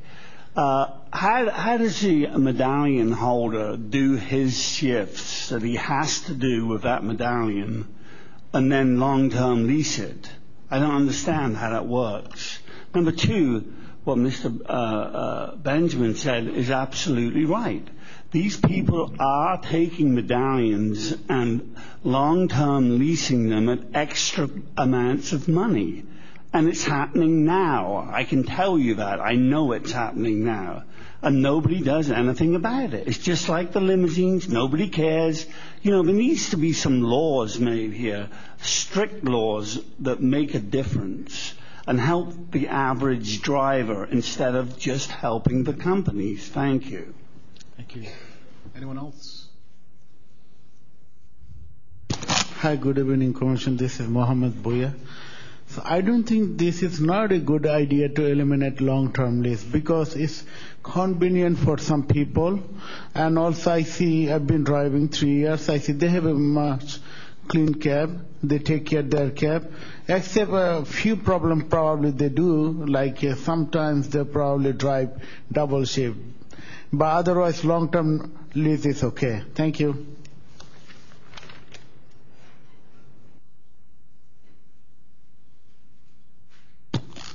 I have a lot of fun tonight.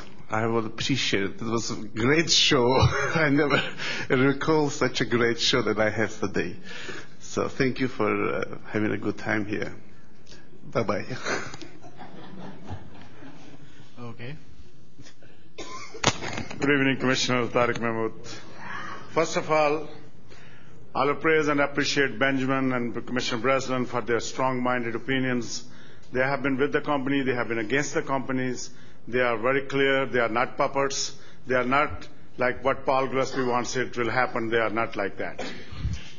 Number two, whoever presents the suggestions, rules, we accept them. We want to talk about it. There is a proposal on the Charter Reform Committee making all A-card as a medallion. That's such a ridiculous proposal by UTW. We want to talk about it, no problem. We will face it and we will answer that over there. Now coming to the next issues, let's go to the airport. There are 3 lots at the airport where the taxis are parked. I'm going to walk you with me. And in the middle lot, the central lot, let's say there are 100 cabs or more than 100, 150 cabs standing there. If you just go and look and like that, and you see there's a symbol, like a small taxi sign, mostly it's for the long-term lease people, not the ones which are gate and gas where they have advertising and stuff. You see, half of the cabs are with that sign. Why? Because drivers feel comfortable that way. You don't want to go to the company and wait 2 hours, get a spare cab, don't get a cab, get a shifts. So they're happy by paying like a 1 lease, 2 drivers. One owner came to my house one time. He said, I live next to you, nearby. You drive 10 hours, another driver drive 10 hours, 20 hours, give me for 4 hours. And this way we will be 3 people on this medallion. So it makes sense. Instead of paying $3,000 for 30 days to the company, I'll be paying like about $2,400, $2,500. So long-term lease is okay. As regard to managers, let this industry have any kind of managers. You are stopping the good managers and you are also stopping color scheme must be with a medallion owner. No. Let the investment come into the industry. Thank you. Anyone else like to speak?